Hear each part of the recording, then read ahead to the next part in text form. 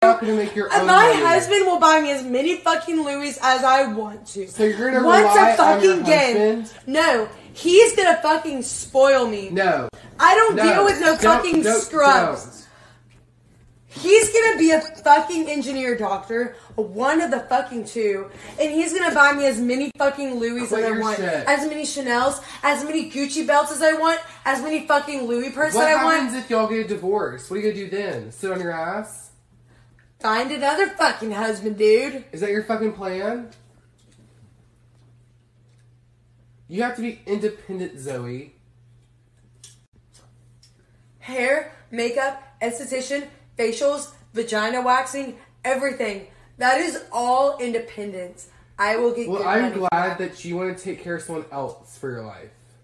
What's wrong with that? What's wrong with that?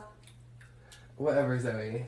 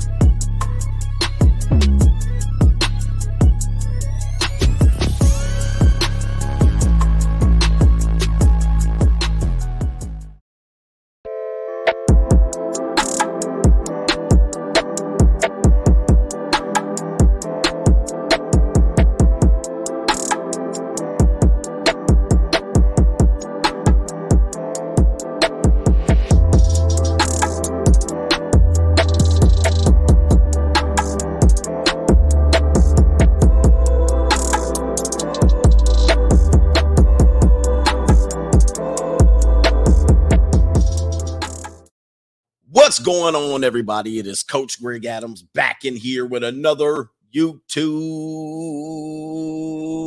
live stream. We are back in black in here. Shout out to the Coach gang for being here. And this is the Wake Up Show, part of the Free Agent Lifestyle podcast here on the Free Agent Lifestyle channel. We are back in here. Gotta get my bag and run. For another great episode of the Free Agent Lifestyle. Anyway, man. I'm the author of the Free Agent Lifestyle. I've written 3 books, soon to be 4 books. Stay tuned for the new book coming out here somewhere in the summer or around that time. All right. So anyway, today we're talking about mate selection, why this is the most important decision that you'll ever make. This is why we spend so much time talking about mate selection, relationships, gender dynamics. A lot of people will think that we just talk about women here, and I have clever wordplay to talk about and describe women. I know I've been one of the content creators to really push and challenge your ideals or how your conditioning, if you will, related to women, relationships, and all of that stuff.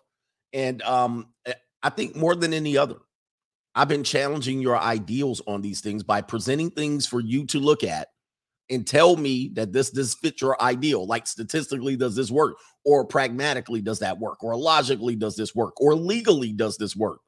Right? I've been pushing back on you. And sometimes, listen, sometimes people get uncomfortable with that idea, right? They get uncomfortable with this idea, namely because, you know, I really challenged women in romance. You know, I bring the heat on issues, and it makes a lot of guys uncomfortable. They want this help. They want solutions, and people want easy solutions because sometimes we treat relationships as if, hey, it's just easy. It's 1, 2, 3. You can get into the relationship, you have a little bit of charisma, you have sex, and then all of a sudden the things start piling on you, and you're like, well, I didn't anticipate this, and I didn't know that, and the other person said, well, you should have known this. I thought you knew this was part of the relationship. You're like, I didn't sign up for any of this. And guys, then you start asking questions later, and it's too late. So I like to present these informations and put the heat. I bring the heat on these issues. I bring the heat on monogamy. I really challenge monogamy. All right, I really want you to think long and hard. Our society has been built around monogamy. Democracy is actually, and democracy and monogamy go together hand in hand. But monogamy is very much unnatural. Not to say that you shouldn't do it, but it simply doesn't work. All right. And if you ever want me to challenge you on this, I'll do the Owen challenge on you, and I'll show you. Okay, I'll show you. We'll talk about the amount of people that have affairs, that have been caught in affairs. It's definitely something that helps societies grow, But as our society's gotten more stable, we become less monogamous, right? A less stable society promotes monogamy, but a more stable society does not promote monogamy. We are actually entering into poly relationships at this point, in which we share, we do mate sharing, in which we have multiple mates serving different purposes in our lives, and that's because we are stable. And that's because we're headed to instability. We will see more monogamy being pushed. I've challenged the idea of romance. I've given you streams talking about how dating stemmed from prostitution. I've gave you the ideas of how romance has been built on a myth. And a lot of you guys have been getting it. I know it's tough to come listen to me talk about this. And one of the things I hear people say, every now and then, oh, I like this channel. I saw a comment the other day. I like this channel, but we keep talking about women every day. And I say, I don't talk about women. We're not talking about women. We're talking about mate selection, relationships, monogamy, legal issues related to marriage. All right.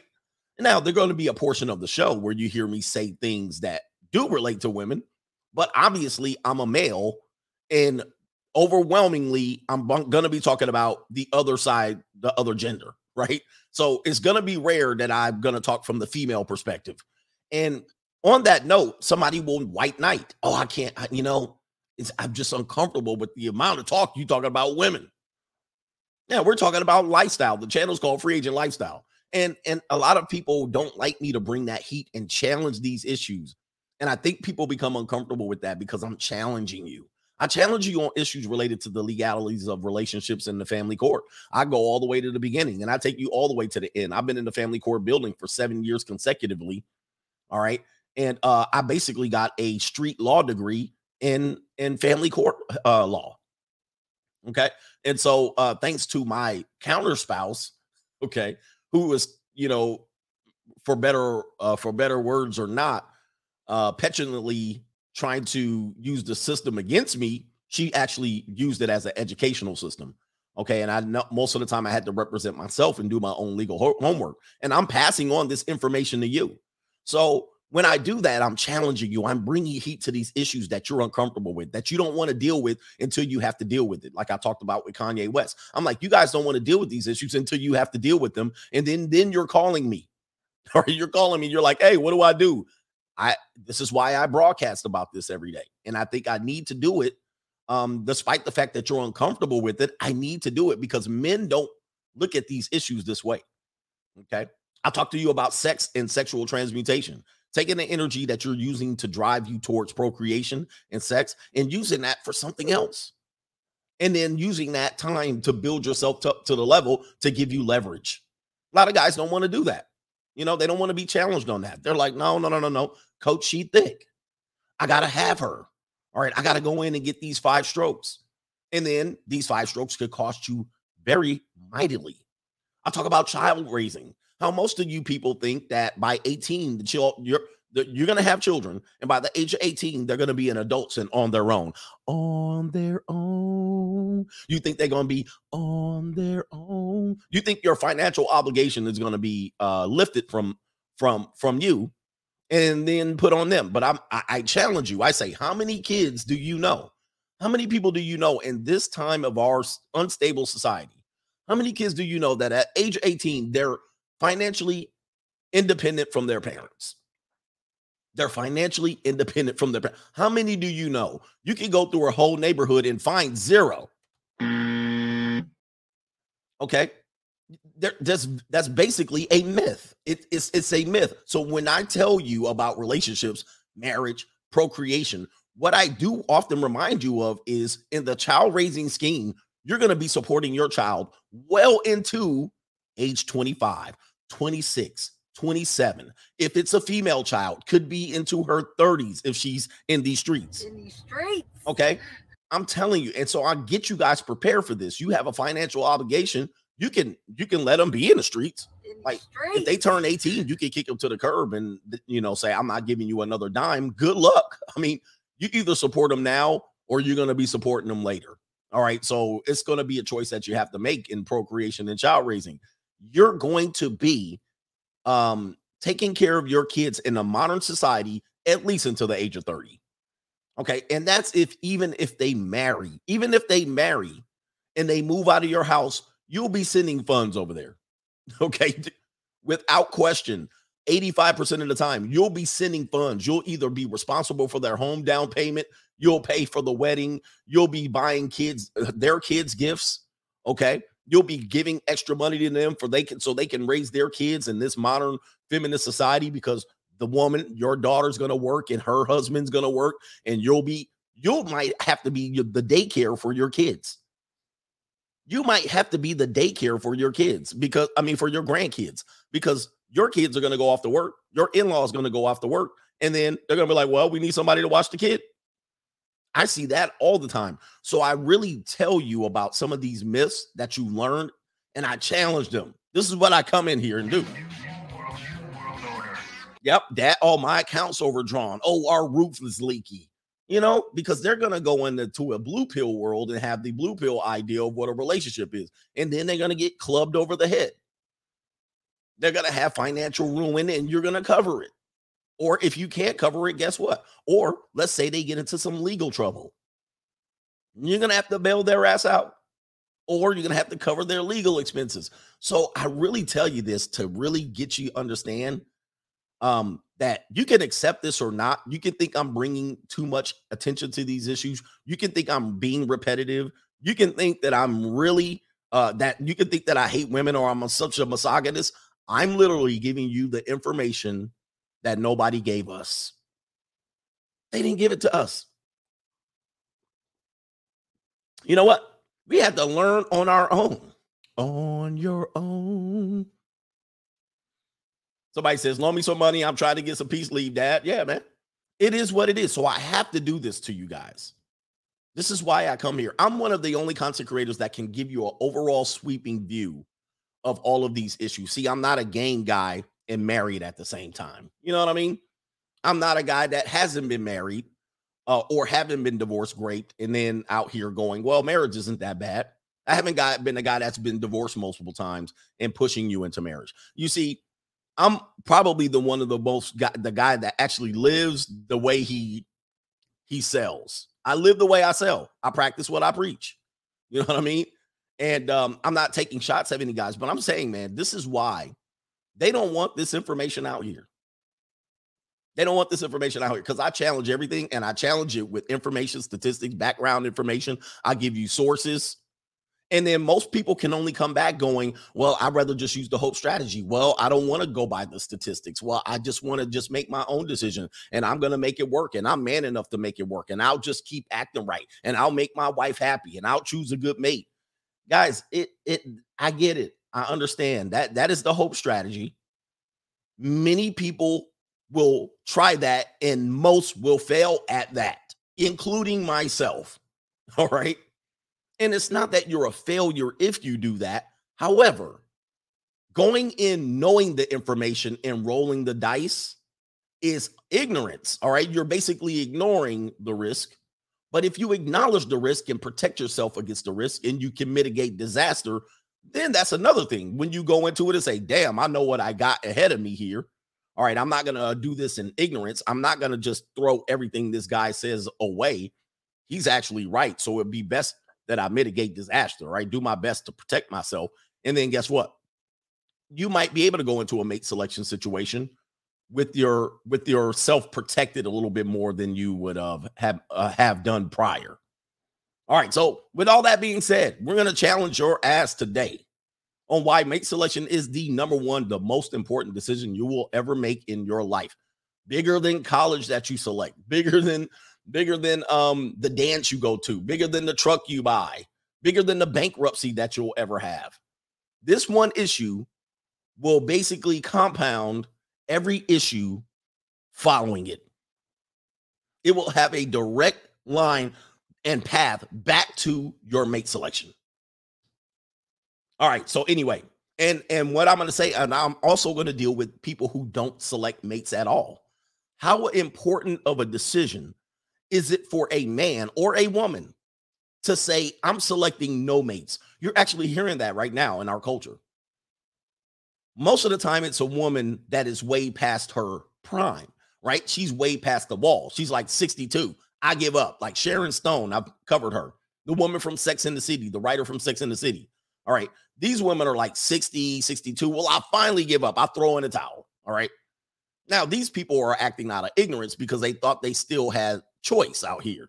Because, listen, they threw the damn towel in. So what happens is people who think they have choice end up only realizing that they only have sexual choice. They don't have relationship choice. Many men will bury their salami in just about anything, including a 62-year-old Sharon Stone. And so she thought she could still turn those situations into relationships. And then she often found out, well, I couldn't do it. So I give up. All right. And then there's men who basically can't get started with women that will throw in the towel. So they'll throw in the towel too. They'll throw the damn towel in. There it is. And throw the damn towel. Yeah. Megan Good is another example. Well, she's had tragic relationship after tragic relationship. She tried to ride the carousel. And then she finally said, you know what? I'll just throw in the towel. Men that go their own way. Sometimes there's men that go their own way that don't get success in choosing a mate. They struggle and then they'll throw in the towel. All right. They'll be like, I'll just go my own way. All right. And so we're seeing many people deciding to do that. All right. Now you got WGTOW and all kind of crazy stuff. Right. So it's a very big decision for you to say, I will not select a mate. Yeah. Women marrying their dog or marrying themselves. This is becoming popular. And why? Because honestly, people's bubbles are getting burst. Okay. The ideas that I've talked to you about culturally, socially, economically, the feasibility of monogamy working and one mate selection working is almost impossible. It's almost like hitting the lottery. And it is. I mean, that's what it's considered. You're hitting the lottery, the genetic lottery, et cetera, et cetera. Monogamy is being challenged. Romance is being challenged. Family court issues and legal issues are oftentimes people are considering those things now. All right. Sex is available, more available than it had ever been in the history of America. We started off very much a Puritan society, and now we're here. All right. We're here now where sex is openly available on the marketplace anywhere, whether it's a free exchange or a transactional exchange. All right. It's available more than at any point in our society. So people are going, we need to change our ideas related to this. Okay. You need to change the way you operate. Generation Z and millennials are willy-nilly with sex. All right. As opposed to Generation X, they were a little bit more hidden creepers. So why creep? Yeah, just keep it on the down low. Now, they were out there doing their thing, but they were creeping. They couldn't just be out here on TikTok saying that they're getting trains ran on them. Now you can. Now, some people can't adjust. Some people literally can't adjust to this. They're fighting it. Oh, man, these 304s and blah, blah, blah, blah, blah. Some people can't adjust. And you're seeing that we're fighting this even in this manosphere. We're not fighting it. We're debating it. We're having good logical discussions on it. Some people are wanting to go backwards. Some people are ready to progress forward into the highway 304. All right. I've challenged your ideas on pay for play. I've challenged your ideas on child raising. So anyway, we're going to get into this show. Let's do these super chats. Super chats. Shout out to a man supporting men, Mr. MPI. He says, good morning, CGA and the Coach Gang. I'm in California making deliveries from San Diego to the LA area. I'm trying to hit up in Waffle and Canyon Trails. You left the word out there. He must be driving his truck. Be careful out here. Be careful. Are you trying to hit up a Waffle House? There's none here. I don't think there's a Waffle House in Southern California. I might be mistaken. All right, let's see here. Warhammer says, found a free agent at my job, and I was shocked and wow. Okay, so let me tell you, man, it's going around. This idea is going around. This is why some men find this free agent lifestyle. They find Red Pill, they find MGTOW, they find anything, game, because men are looking for solutions constantly in a very troubling time for monogamous relationships. Okay, it's a very troubling time. And a lot of men won't progress. Listen, I'm in the year 2030, as I always say, broadcasting from the year 2030. And men are struggling, honestly. I mean, women are struggling too, but they're struggling because of their Jezebel spirit defiance. I mean, they literally are the ones that have changed the most and evolved the most.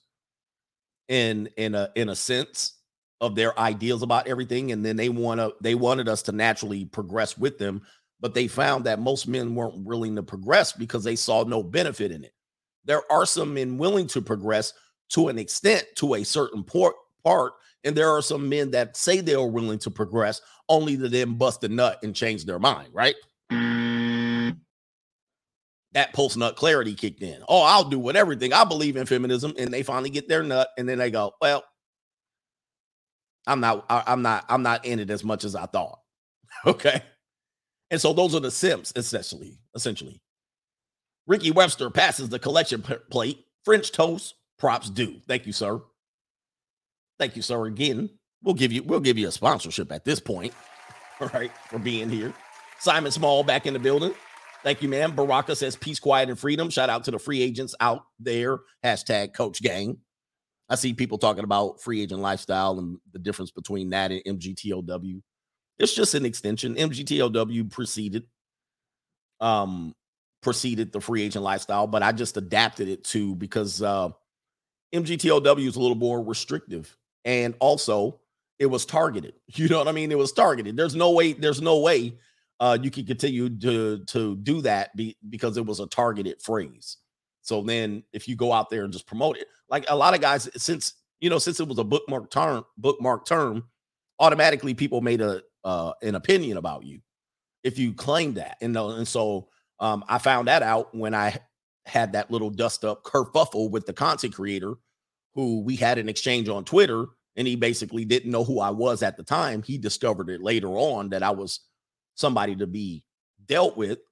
And he basically like, oh, well, you make love the dolls, that type of thing. And it was like, okay, all right, I have to figure out how to show you that's not what I am. And so he had to understand what that is. So free agent lifestyle is just a spinoff of that with some slight differences that leave openings for you to live a life that you want to live without going all the way restrictive, right? But there's nothing against anyway. There's nothing against it. Where we at? Adrian Paul TV. He's at work. Sono Jono, sort of off the topic, but TikTok is now advertising birth control. Give them the buzzer. TikTok is the new MTV for young people. If you don't know, your parents, for the people who came up in Generation X, your parents were against MTV, just like we as parents are now against TikTok. It is what it is. TikTok is going to be here forever. When the WW3 starts up, they'll use it to gather information against our people. You know what I mean? They'll put their propaganda. It's going to be a mess, but it is what it is. We were certainly propagandized through the usage of MTV as well. I mean, a lot of agendas were pushed through MTV, and our generation were the first ones to openly be somewhat acceptable of people of different races and genders and all of that stuff. That started with MTV. Okay. So your children will definitely be influenced through TikTok. All right. So anyway, and they'll be propagandized through TikTok. There'll be propaganda, ready much 30 seconds worth of propaganda that your young Generation Z people are gobbling up. All right. So anyway, a man supporting men says, "What's in that cup, coach?" A little bit of vodka. No, just playing. All right, here we go. We sipping this morning crazy. A couple more. Sebastian says, "Stay away from religious women who don't believe in who don't believe. Okay. Oh yeah, who don't believe in it. Stay away from religious women who don't believe in it or do believe in it." I'm interested. A man supporting man says the restaurant is called And Waffle. All right, I didn't know what that is. Shout out to the And Waffle restaurant. All right, Kavita says, "It's been a while since I dropped tuition. Keep up the excellent work, coach. Can you give me the do you like black girls woman?" All right, the do you like black girls woman. All right, hey, she's always good for a clip. Where is she at? Do you like black women? Is that what she said? Or black girls? All right, anything you're not, see, this is an example of she's trying to progress and you're trying to either stay traditional or go backwards. And she's like, oh, this is an example of that in the community. And guys, the community relationships are horrendous. Okay, biggest turnoffs. Biggest turnoffs, attitude. What kind of attitude? snobby, bitchy type. Give me an example. Like, if you sitting there complaining about everything, Okay. you know what I mean? That's just negative energy. Like, Yeah. I mean, you complaining ain't gonna do me no good. Do you like black girls? Of course. And I'm just like, bitchy me, attitude me, complain a lot me. I guess I'm not his type.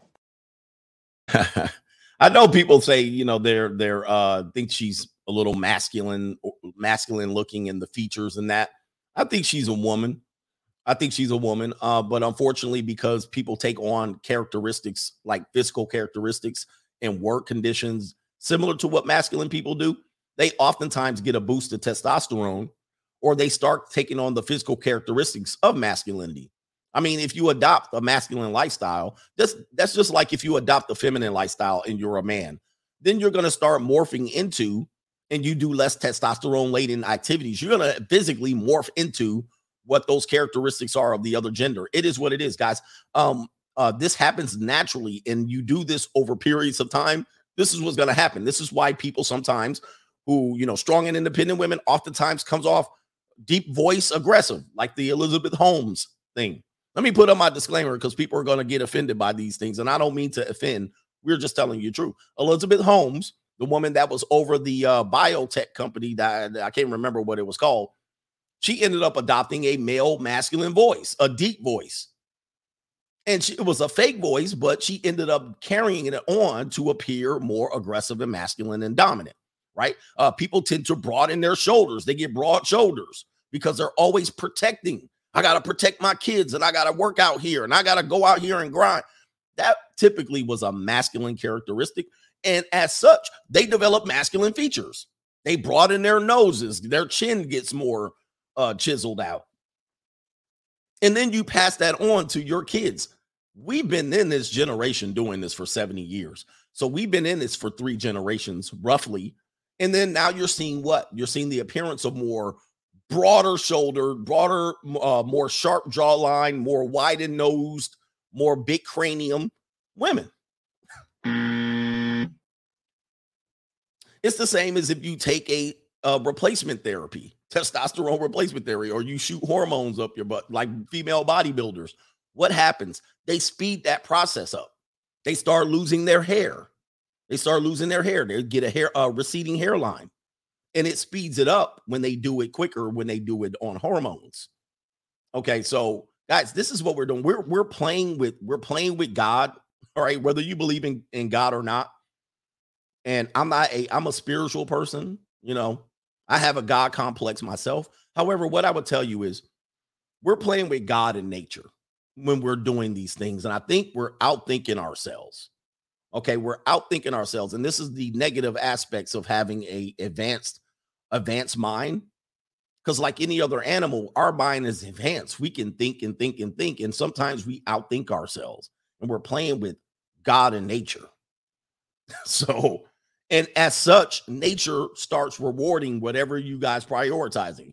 If you're a man, you prioritize crossing your legs and switching and doing whatever, eventually nature is going to reward you for that. Oh, you want to be that? Okay, we'll reverse you into that. Okay, we'll make that available to you. And then you have the mad scientists that will help you as well. Okay, which you can argue on the efficacy of all of that stuff. Now, on the other side, if females want to be aggressive and dominant and they wanted to, nature will surely reward you for that. Nature will pass on not just the rewards of masculinity, they will give you the characteristics physically of masculinity. I actually worked in, we're getting a little off subject, but I actually worked in female college athletics. All right, for years.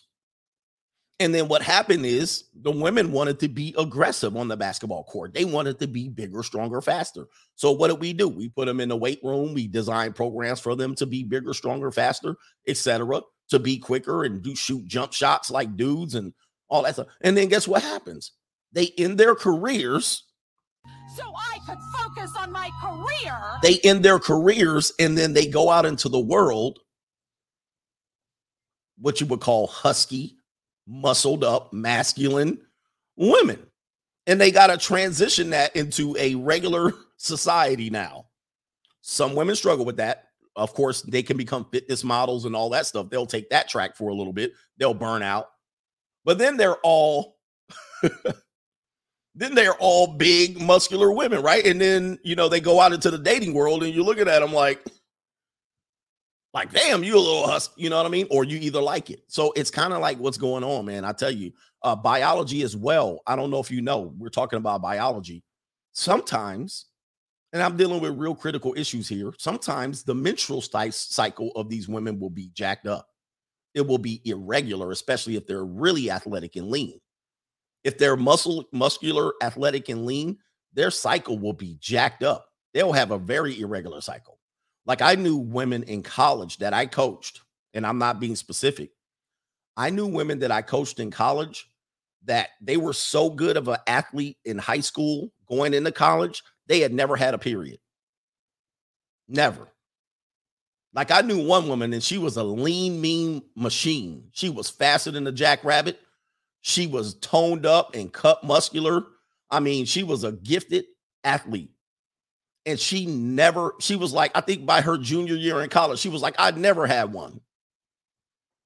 See, this is what I'm talking about. So when I'm talking about these things, I'm talking about them from experience. That's a biology thing that's happening there. That's a biological thing that's happening there. And the more we emphasized her athleticism, and the more we said, hey, yeah, train fast and do this and that and lift that. And she was like lifting that stuff, going crazy. She was a super duper athlete. She had never had one by junior year in college. So this is what I'm talking about. This is what people don't understand. And people don't talk about this because they don't want you to know this stuff. Her body wasn't, eventually she was able to do that. And I think she has a kid now. So, eventually that stuff happens. It happens, right?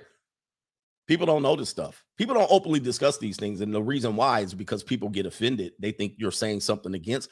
And I'm like, I'm not saying it against anything, bro. This is real. Your body will adapt to whatever you're trying to do. It'll physically reward you. So you just can't be like, I'm going to be masculine woman and go out here and I'm going to be like the guys. Well, when you do that, you're going to take on male characteristics over the time. And it's just natural. Same thing as if a man did it. I just want to be more feminine and quiet and docile. He's eventually going to look and take on the physical characteristics of that. It's what it is. But people got to know that this is very uncomfortable stuff to talk about. Like I'll just equate it real quick to the guy. You'll see a guy like that and he'll be he'll have no hips. You know what I mean? He'll be streamlined. He'll be long and lanky. And you'll be like, why in the world? Like, do some push-ups. Well, he's like, I don't want to emphasize that. And so he'll wither down to very much a long, lanky. It is what it is. Hit the like button in here. Hit the like button in here. I'm giving you information that the world's not going to be ready to give you available. All of this stuff.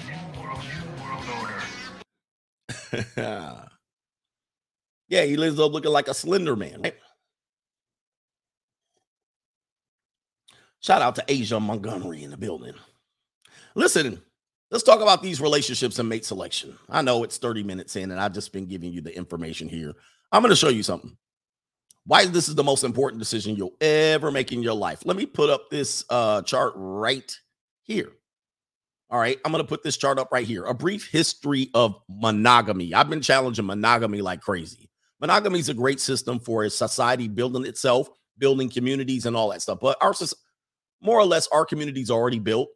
You know what I mean? I know in the days of the gold rush and the Oregon Trail and the Oklahoma Sooners and traveling west of the Mississippi and everybody, like that was great. Monogamy was great to an extent. And it helped build up these suburban communities. Without monogamy, there's no suburbs. All right. Why would a person go out to the suburbs? Right. But with monogamy, you can have these communities built all the way out. Now we pretty much built up all these communities. Now we're building way out into the hills and the deserts, right? Trying to live out there. But let's take a look at this. This is a brief history of monogamy. I've been telling you that to a certain extent, monogamy is a new idea of relationship forming based on the history of our society. I mean, people have done it before, but the reason that they did it, we'll give you the reason why they did it. You'll be interested in this. It says, how common is shacking up one-on-one? And this is from an anthropology review here, August 3rd, published here, August 3rd, 2021. It says, it may seem like humans have been shacking up together since the dawn of time, but that hasn't necessarily always been the case. According to the paper published in 2020, 20 and 12. The anthropological report shows that 85% of human societies have permitted polygamy or polyamory. And while today the concept of soulmates is very familiar to most, researchers still have a hard time understanding how monogamy started. But they said here, monogamy in early humans, according to the New York Times, a 2011 paper showed that early humans and humanoids began shifting towards monogamy like 3.5 million years ago, though the species never evolved to be 100% monogamous. Remember that earlier statistic. And it says there are different theories as to why this shift happened. After all, at a base level, it doesn't seem like there would be an evolutionary advantage to monogamy. When a male mates with multiple females, wouldn't there be a higher chance, higher success rate for producing offsprings? So there you go right there. Just a more scientific approach there. And it says research Kit Opie of the University College of London, the NYT reported, surmises that monogamy in early primates meant that males were able to protect and nurture their children, right? You could be more active with your children, which led to higher rates of survival and increased nourishment, which had an impact on human brain development further down the line. So that helped as well. And then it says the dawn of civilization. The rise of monogamy is also linked to the rise of democracy in modern civilization. Okay, while 85% of societies did practice polygamy or polygyny, arranged marriages, there's multiple forms of interactions that people have practiced. Monogamy is the least practiced up until current times with the help of democracy and modern civilization, as I said before. So this is why you've been conditioned into believing monogamy, because it benefited our democracy, it benefited communities, it benefits society. But prior to that, 300, 400 years ago, not so much. It's a construct. Basically, and I've always told you, some of the people who promoted monogamy almost always never practiced monogamy, right? Some of the biggest promoters of monogamy almost always never practiced monogamy. They either had affairs, they either had multiple mates, or they either had no mate at all, similar to clergy members. Like the clergy members were supposed to be absent of a mate, but they were supposed to tell you to get married, right? And it says right here, increased competition in polygamous culture, specifically those which one man takes several wives, leads to decreased gendered independence and increased household conflicts. Monogamy, the paper says, results in the opposite. There is a positive statistical relationship between one-on-one couples and democratic equality, not just between the sexes, but among all citizens. All right. And then it says, what is natural? All this considered, some researchers aren't convinced that humans are naturally monogamous or that they should be. As the BBC reported, there is a difference between social monogamy and sexual monogamy. And I've oftentimes tried to distinguish both of those as well. Social monogamy, in my mind, is what people construct around you. They basically say, here's your mate. Don't look at my neighbor. Don't take my mate. And you do it based on the penalty. You get a penalty for not interacting in social monogamy, right? Like you have an affair, you get a penalty. You have an affair, you lose your children. You have an affair, you lose your marriage and get penalized legally. That's socially. But sexually, people do all kind of different things. It says social monogamy involves a partner pair living together and then typically parenting their offspring. These couples typically have sex with one another, but they may not be 100% exclusive, right? Socially, you're together behind closed doors, but then at night, when you creep, when you pay for a woman, whatever it is, when a woman creeps on you, you're not 100% exclusive. Most social monogamous couples are not 100% exclusive. They are oftentimes having affairs. And it says, unlike those that are sexually monogamous, the latter in the humans and other species is considered pretty rare. The latter, which is sexual monogamy, in humans and other species is considered pretty rare. So social monogamy, yes. And I've been saying on paper, socially, we're monogamous. But what have I always also been saying? We're more venturing in an underground polygamy, an underground polyamory. And now it's less underground. It's actually coming up. You're actually seeing people saying, I'm all out polyamorous. I'm all out bisexual. I'm all out trisexual. I'll try anything. Right? Now, people might hate what I'm telling you here, but this is published information, number one. Number two, you see this all around. You see this all around. You see affairs. You see people, especially young people, adapting to bisexuality and trisexuality. You see people switching genders. You see it all around you, but you're mad at me, right? Don't be mad at me. Don't shoot the messenger here. You see the evidence of what I'm presenting, but you just don't like me talking about it, right? Right. All right. So continuing on here. When it comes to mate selection here, you spend most of your time thinking about this, especially men. Men, you are preoccupied with what? Mate selection. Anytime you see a woman whose fat is deposited in all the right areas, and some of you nasty boys, the fat can be explicitly deposited in the wrong areas. You don't care where the fat is deposited. You're going to be on her. I think they say men think about sex every 8 seconds. Some of you guys every 2 seconds. The younger you are, the closer your thoughts are between the sexual partner. Matter of fact, if you walk through a mall, a fashion mall, I'm pretty sure every woman that you look at is probably a pretty good target. So you can't even keep your head off the swivel when you walk through the mall. Okay, so this is just how we're built. And we're built because this is the most important thing that goes on in your life. Procreation, mate selection. You're always on the lookout for a mate. Now, women will condition you to believe that women are often looking for a mate. They are always looking for a mate. They always dress every day and prepare themselves for the mate selection process, just in case they hit the lottery. So society will tell you in a way to condition women or to get you to believe that they're not overtly sexual, that they don't think about it as much as you. You guys think about sex all the time. I never think about it. Your wife will tell you, oh, I don't think about it. I only think about it twice a month. I don't even think about it until you initiate. These are all lies, by the way. These are all lies. You can never actually see that. But what they'll do is, the way you can tell it's a lie is because many women wake up preparing themselves for the possibility of meeting a mate. All right. They stand all day in the mirror. They put makeups on their faces, right? Which mimics youth and beauty. I've done a whole stream on that. It mimics youth, vitality, and fertility, right? They do the rosy blush cheeks. They put the makeup on. They get their eyes to be brighter, right? They're doing Botox and all of these other things, right? They're dressing for the opportunity. So they think about this every day. The chances of it happening. And if it doesn't happen, it's either a pass or fail for them, right? So this is how important mate selection is, more important than your job or your career. Now, people romanticize things, and I take pride in challenging you on these ideas. I can bust every bubble that society has put in front of you. And I will say this, it's not that romance is bad. It's not that monogamy is bad. It's not that marriage is bad.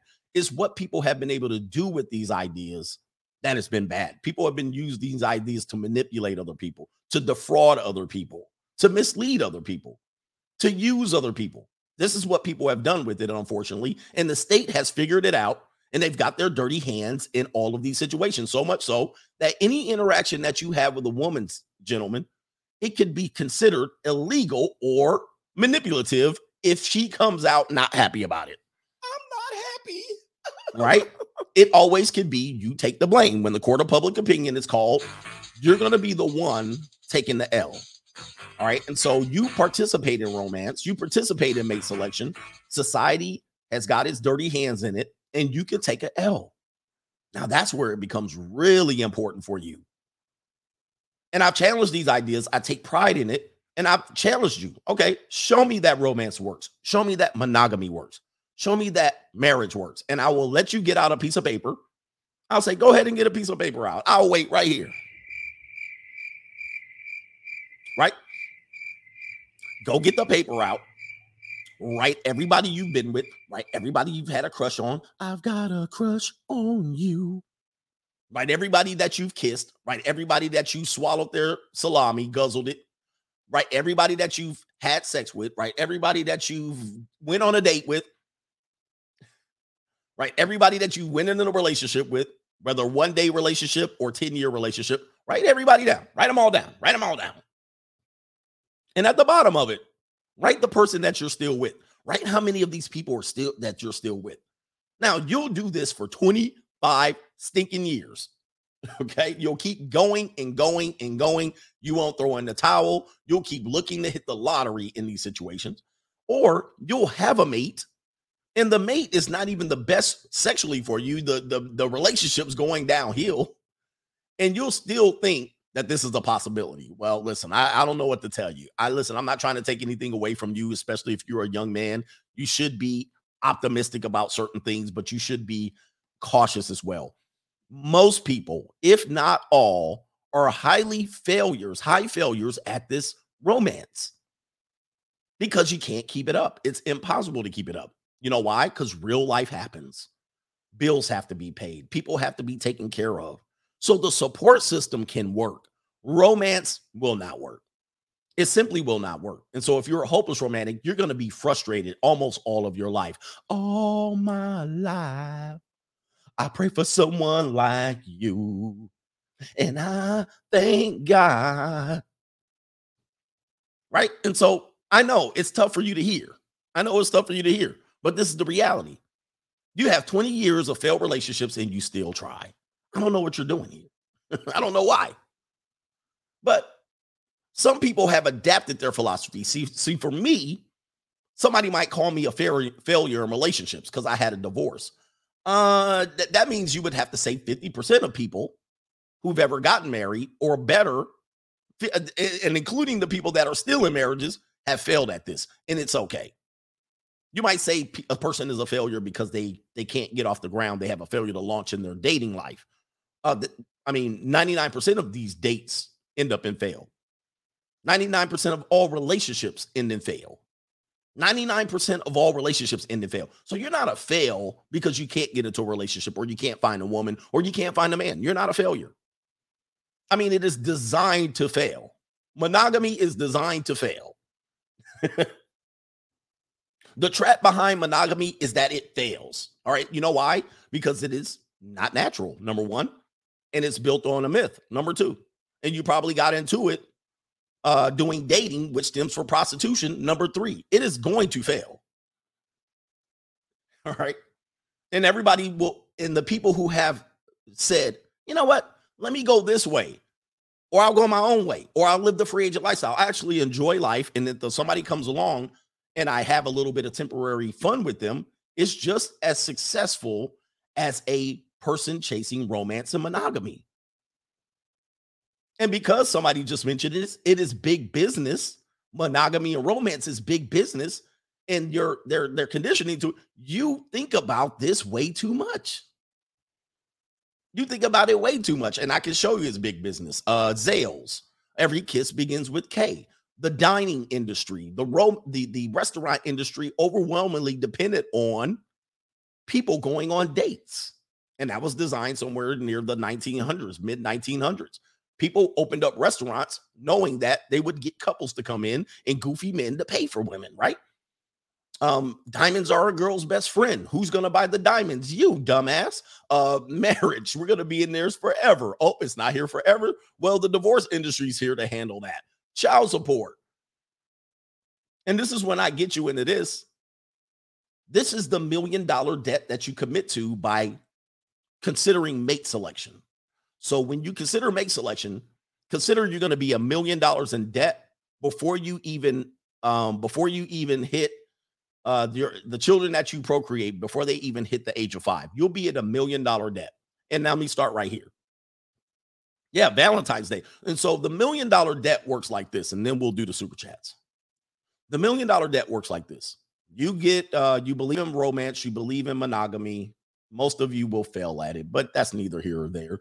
You go to college. Many times you go to college to set yourself up to be successful in life, ultimately to be a provider.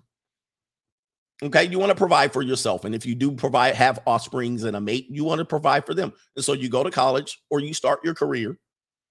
And then you develop some sort of debt related to this. Many people develop some sort of debt, or they start off light a little slower. Say they go the blue collar trade route, they have to be an apprentice for a little bit. So they'll go into a period of time where they're not getting paid, or you'll be an intern, or you collect college debt, or you have to pay for college. That's a debt. Okay. And then you find a mate based on how you position yourself. Normally in this age, you're more apt to want to find a mate because your hormones are raging. You have raging hormones and you want to bust inside of as many walls as possible. But society says, no, only find one wall to bust in. And so you say, okay, all right, I'll find one wall to bust inside.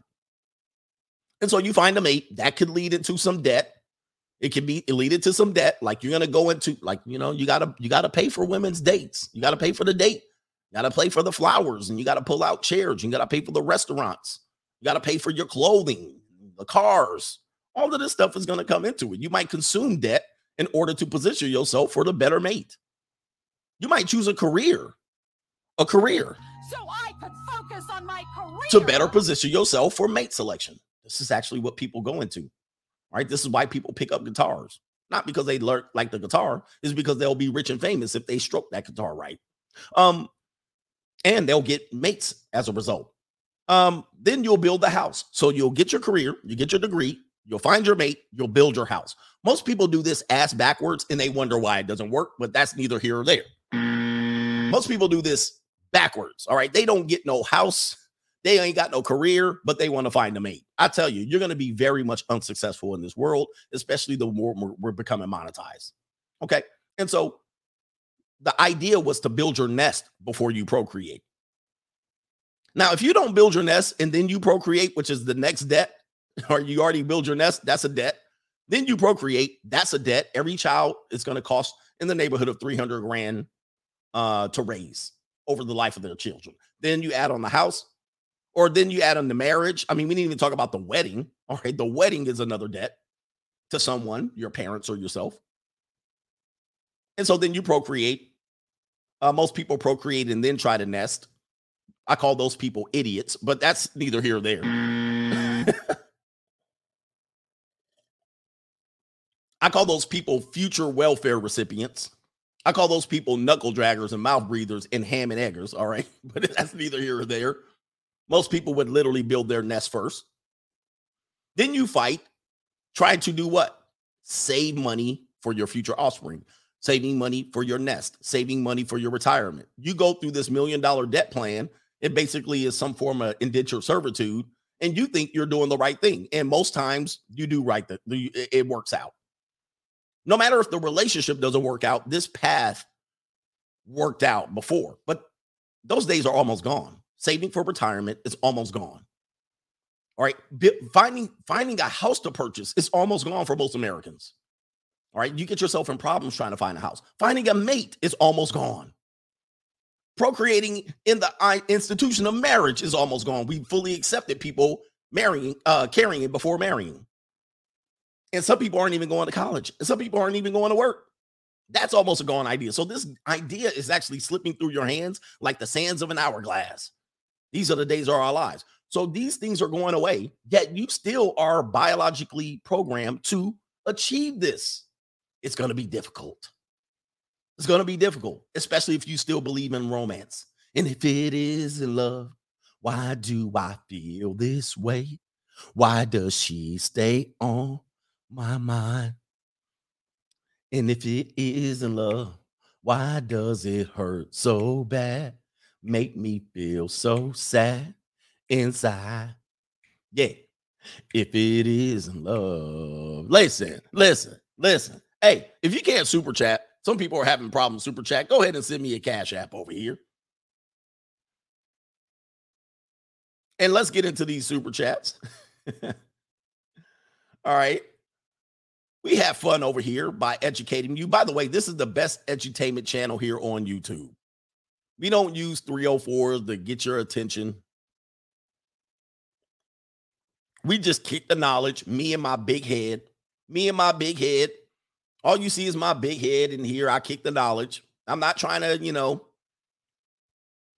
I'm not trying to get you to listen to delusional women talk. You know what I mean? Listen, shout out to my content creators. I'm cool with content creators that do that. But, that makes it a little more repetitive. I just kind of like, I got that already. You know what I mean?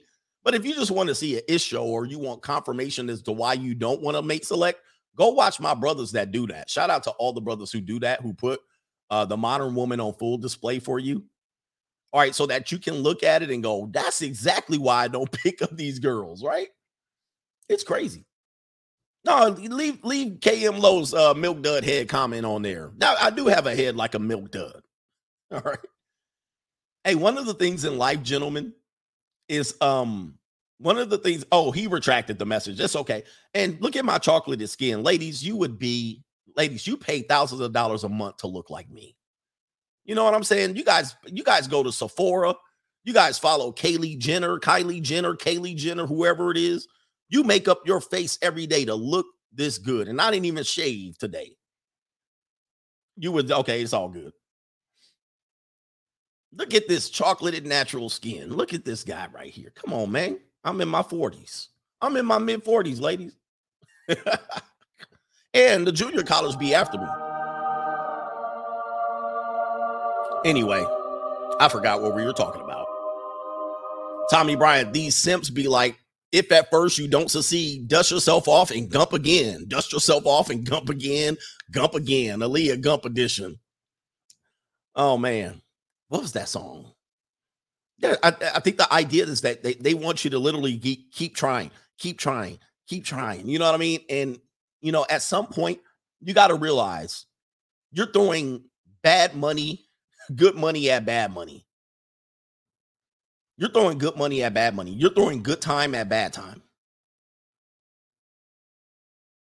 All right, Florida Henry says, 46 years old here. MTV was cracked 1985 to 95.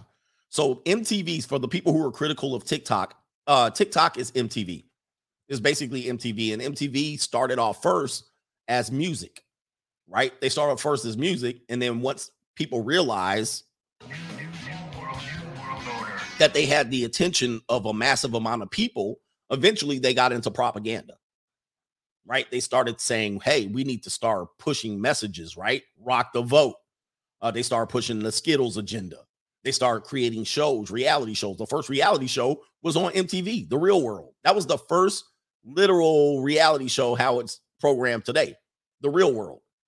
And then reality TV became famous because of MTV's Real World, which is basically them throwing toxic people into one house, all right, of multiple races, and basically throwing the melting pot to try to say, oh, it should be in harmony. And then they realized it wasn't harmonious. People had undercurrent racial and sexual orientation issue. And then they would make one person out to be the hated, oftentimes the black male. All right. He was the one who was less progressive, and they would kick the black guy out, or they would make him out to be the revolutionary. And then they would say the Skittles person oftentimes would be the victim, or the woman would be the victim. It was very much a edited show that pushed more of these issues. It was crazy. Yeah, so then MTV then progressed to doing what? Racially stereotypical shows.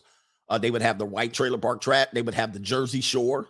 All right, so it became less about music. Just kick the music videos. Nope. All right, so, and then they start pushing in what? Sex kittens, like Christina Aguilera and Britney Spears. And so they were venturing into a lot of dangerous territory. Then Teen Mom, right? So if you look at what MTV eventually became, they started pushing things into the world because they had everybody's attention. And so these things were oftentimes things that people were uncomfortable about, but then they start making them normal. Oh, Teen Mom, no big deal. And then there were young women doing pregnancy packs. Oh, it's okay to be a teen mom in the middle of somewhere, trailer park trash, Kentucky. You see what I'm saying? It's crazy. It was a manufactured, scripted, agenda-driven pushed war. So eventually, TikTok will become that. It's crazy. Yeah, social engineering to an extreme level. And so TikTok's going to become that. So, I woke up by about Real World season 3. I was like, I was like, something going on here, man. SAU Engineeria says, Gordita gang, Coach gang in the house. He says, Coach, I went to Tucson, Arizona for the weekend. Lots of closed businesses, empty malls, and that they're actually begging people to work. Oh, yeah. And my daily dose of Kaylee's. So you were good. There's a lot of trailer park Kaylee's in Tucson, by the way. If you guys like, trailer park Kaylee's, Tucson, Arizona is the place to be. All right. You got some Zoe's there, all of that. Drinking some Old Natty. All right. Shout out to Kaylee. Hi, my name is Kaylee. I'm a blonde. I have no tits. I make boys fall in love with me. They always throwing fits. I like being single. No, I've never been cuffed. These boys want a relationship, but I'm just trying to. Shout out to Tucson, Arizona. I've been there, so don't act like I ain't. People like, they ain't like that in Tucson. Well, guy, Tucson is designed. I don't know if you guys remember the movie Raising Arizona. Raising Arizona with, I think, Nicolas Cage. Turn to the left, or was it turn to the right? Turn to the right. Turn to the right. Raising Arizona took place in Tucson. See, some of these cities were, I told you this, they were agricultural or Old West cities. All right, you guys think all these cities have been big old steel major complexes, major metropolitan areas. Most of your cities were either massive trailer parks, agricultural cities, or old Western towns. And Tucson is that. It's a city. It's a city it's an old West town masquerading as a city. That's what it is. It's an old West. Like, you can go between, is it between Phoenix and Tucson? I think it's Phoenix and Tucson, or New Mexico and Tucson. And they have the old tombstone. You can go, it's King of the Hill. They have the old tombstone, old West towns. You have the old ghost towns on the side of the road. You can get off and look at old ghost towns. That place, man, that place is basically an old West desert town. All right. Until it became University of Arizona and they pumped some money around it. You don't want to kick it in Tucson. Tombstone, Arizona. The people like Billy the Kid and all of them, that's where they used to roam through. That's what they used to do. Whatever Billy the Kid used to do, that's where they used to do it. Ride their horse into town, rob banks, or whatever it was. That's where Billy the Kid kicked it at. Yeah, they're all now meth towns now. The jukebox, yeah, I remember that. Most of these cities, man, I'll tell you, man, they're not what you guys think they're just so progressive metropolitan cities. This all designed to be looking like that. He also says no monogamy in 2022 and further, it's free for all now. When you understand human nature, you don't care about the XXs anymore. You pursue hobbies and cash. Don't get trapped in today's social society narrative. I agree with that too, man. It's, you can get all consumed about this process, and the process really is unsuccessful. The success rate is low, and it's okay, guys. I know you want to fight me on this, and I know you don't want this to be true, but the success rate of monogamous relationships and marriage is low. Now, it doesn't mean it's going to be unsuccessful for you. I don't want you to be angry with it. I don't want you to be mad at me for calling this out. It's low.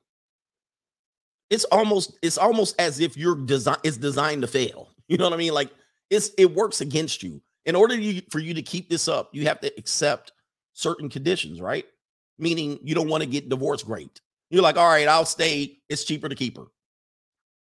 Or happy wife, happy life. He says nobody is fighting you. Geminis, people are fighting me on this. They are, man. Now, listen, they don't say it because they can't say anymore. The channels are too big. They can't really just come out and say it, but they know it's true. In order for you to keep this going, you got to embrace sexless marriage. In order to keep this going, you got to say, I'll stay for the kids. You know what I mean? In order to keep this going, you have to say, I want to reignite the spark after having years and years of sexless romantic. You have to engineer date night with your spouse or your girlfriend. Once you start having children and all this stuff, you're not paying attention to me. Okay. You have to go into marriage counseling to keep this going. You know what I mean? Like, it's literally that the racism that we are experiencing and the struggle to make ends meet actually means the diets don't work the same.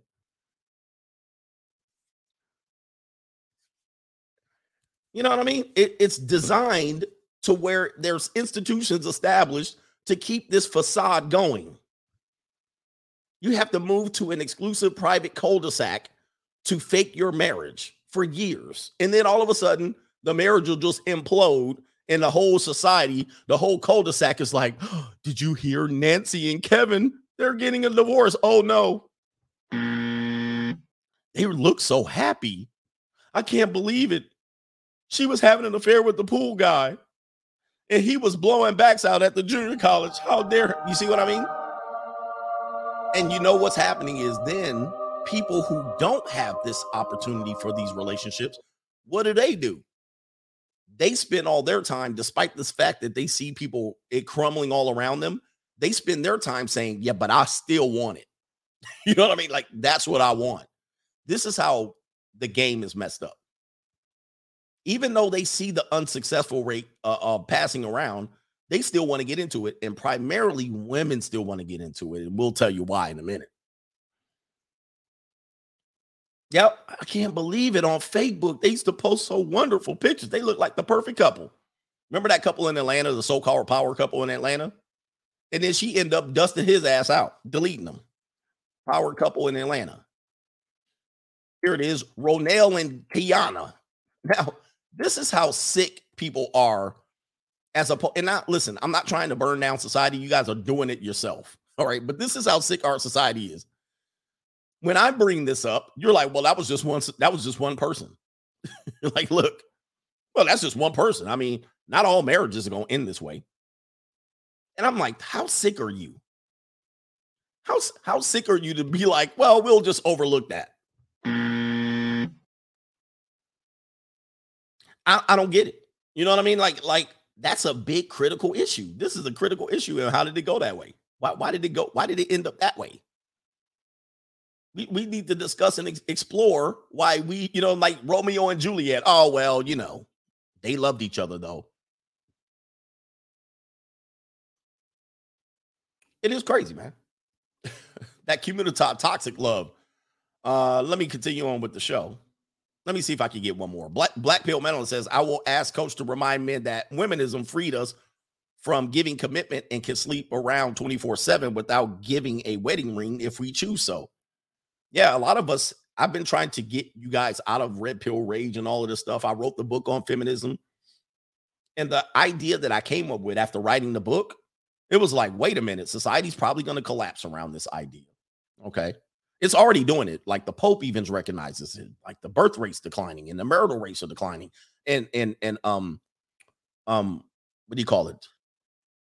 People are sexually liberated. So promiscuity is on the rise. People aren't settling down and people are not moving into single family households. They're ultimately going to lean on the government at the end. It's not a recipe that works, but I'll just be here for it to be burned down. I don't care. But I want men to realize feminism actually is in favor of you. As a man, independently, like there was a time you had to get married to get some peace leave.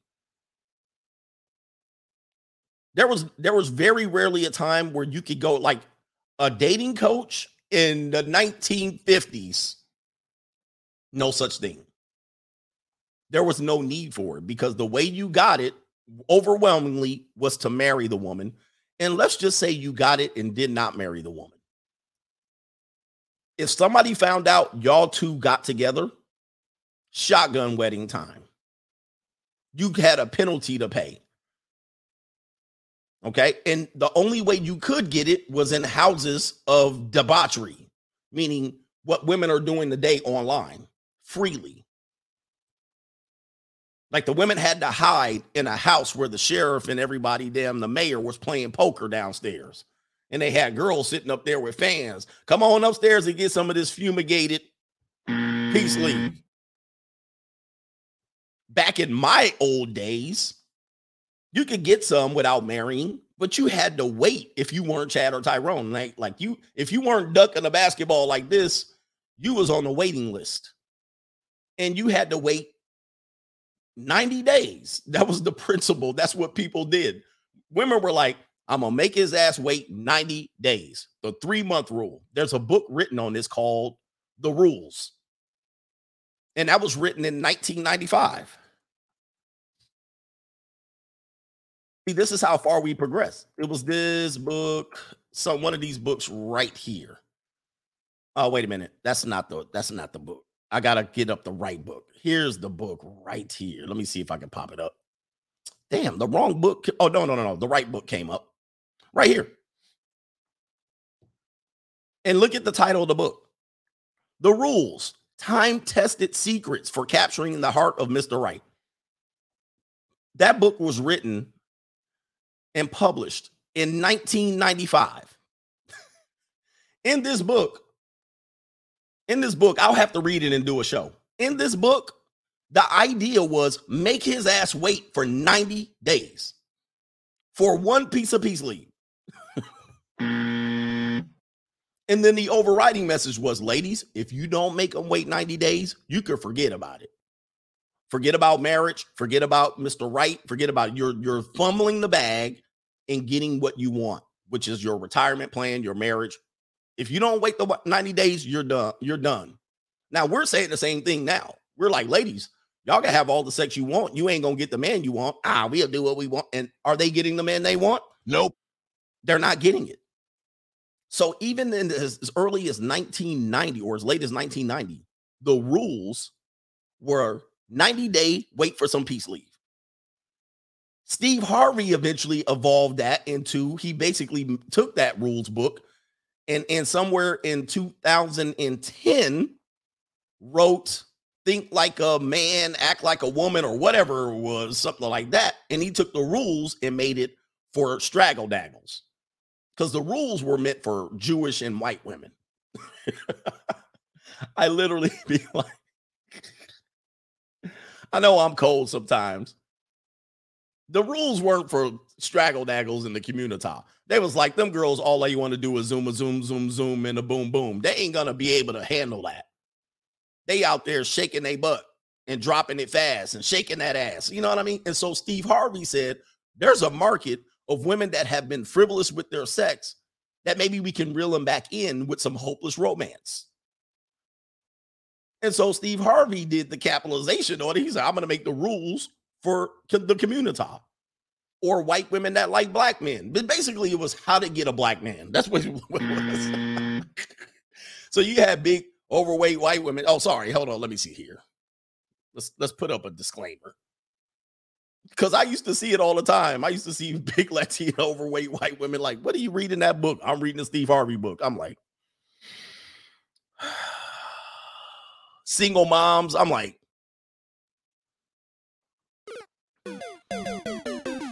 basically how to get a black man. That was basically how the book was. How to get black men. How to get a black man. And then it was restrict him from sex, make him work for it, right? And so these women have already overwhelmingly been conditioned to not make these men work for it. And then I was like, your success rate is very low. Like, you ain't gonna make this work right here. It's not gonna work. And then guess what? In that time, since 10 or 12 years that this book has been put out, relationships have gotten more dismal. It hadn't gotten better since Steve Harvey put out the book. It's gotten worse. And promiscuity has gotten worse. So then now we ventured into what we have now, which is no rules. It's the Wild Wild West. And then now everyone's out here doing what? They're trying to do alternative relationships. Polyamory, ethical non-monogamy, bisexuality, trisexuality. They're doing transes. We've opened up Pandora's box now. Anything goes. And then there's still people. We've doing older women wanting romance and relationships, which in the history of time, that wasn't a thing. Women in their late 30s, 40s, and 50s going, hey, I want a gentleman. I want my soulmate. I haven't met my soulmate yet. I'm like, you've been married 3 times. Yeah, but I haven't met my soulmate yet. I mean, this is where we are, where it's like, in past times, they would be spinsters or old maids, or it was like, you ain't never getting married. Your hope is over. Or leftover women, as they say in China. So we now have run the gamut of impossibility. We're trying to make the impossible possible. This is what we're doing now. And we've opened up the Pandora's box. It's a mess now. And it ain't my fault. Let's listen to this brother right here. This is a clip on Vlad. I know Vlad gonna try to come after me on this one, but I gotta play it. Listen to this brother right here. His name is Nuri X. He's from the Nation of Islam. Shout out to the brother. And bean pies for everybody. I'm gonna play it. It's a quick clip. Listen to him talk about what happens, why we spend so much time on mate selection. It's not that we're spending time on building businesses and all this stuff. You men don't. You guys want business information, but oftentimes that's the lowest rated videos that I do. Lowest rated videos. Somebody said, Vlad, go flag me. So basically, I'll paraphrase him then. I'll paraphrase him. He basically said he would do seminars. He wrote a book. What is the name of his book? I can't remember. But basically, he says we would go to these seminars and we would be talking about business and all of these other things that men thought they were important. Then he said, ultimately, after he would go to these seminars, the men who promoted the seminars and the conferences, they spend their time talking about mate selection. They spend their time talking about how they're having trouble at home, how they're having, how the wife or the husband's having trouble at home. So ultimately, many of their issues stem from not being business-minded, but their relationship and their mate selection was torpedoing them. Okay. And this is what normally happens. You're overly successful in your career. You're overly successful in your business. You're overly successful in building yourself up. But guess what? When you go home, your home is tearing you up.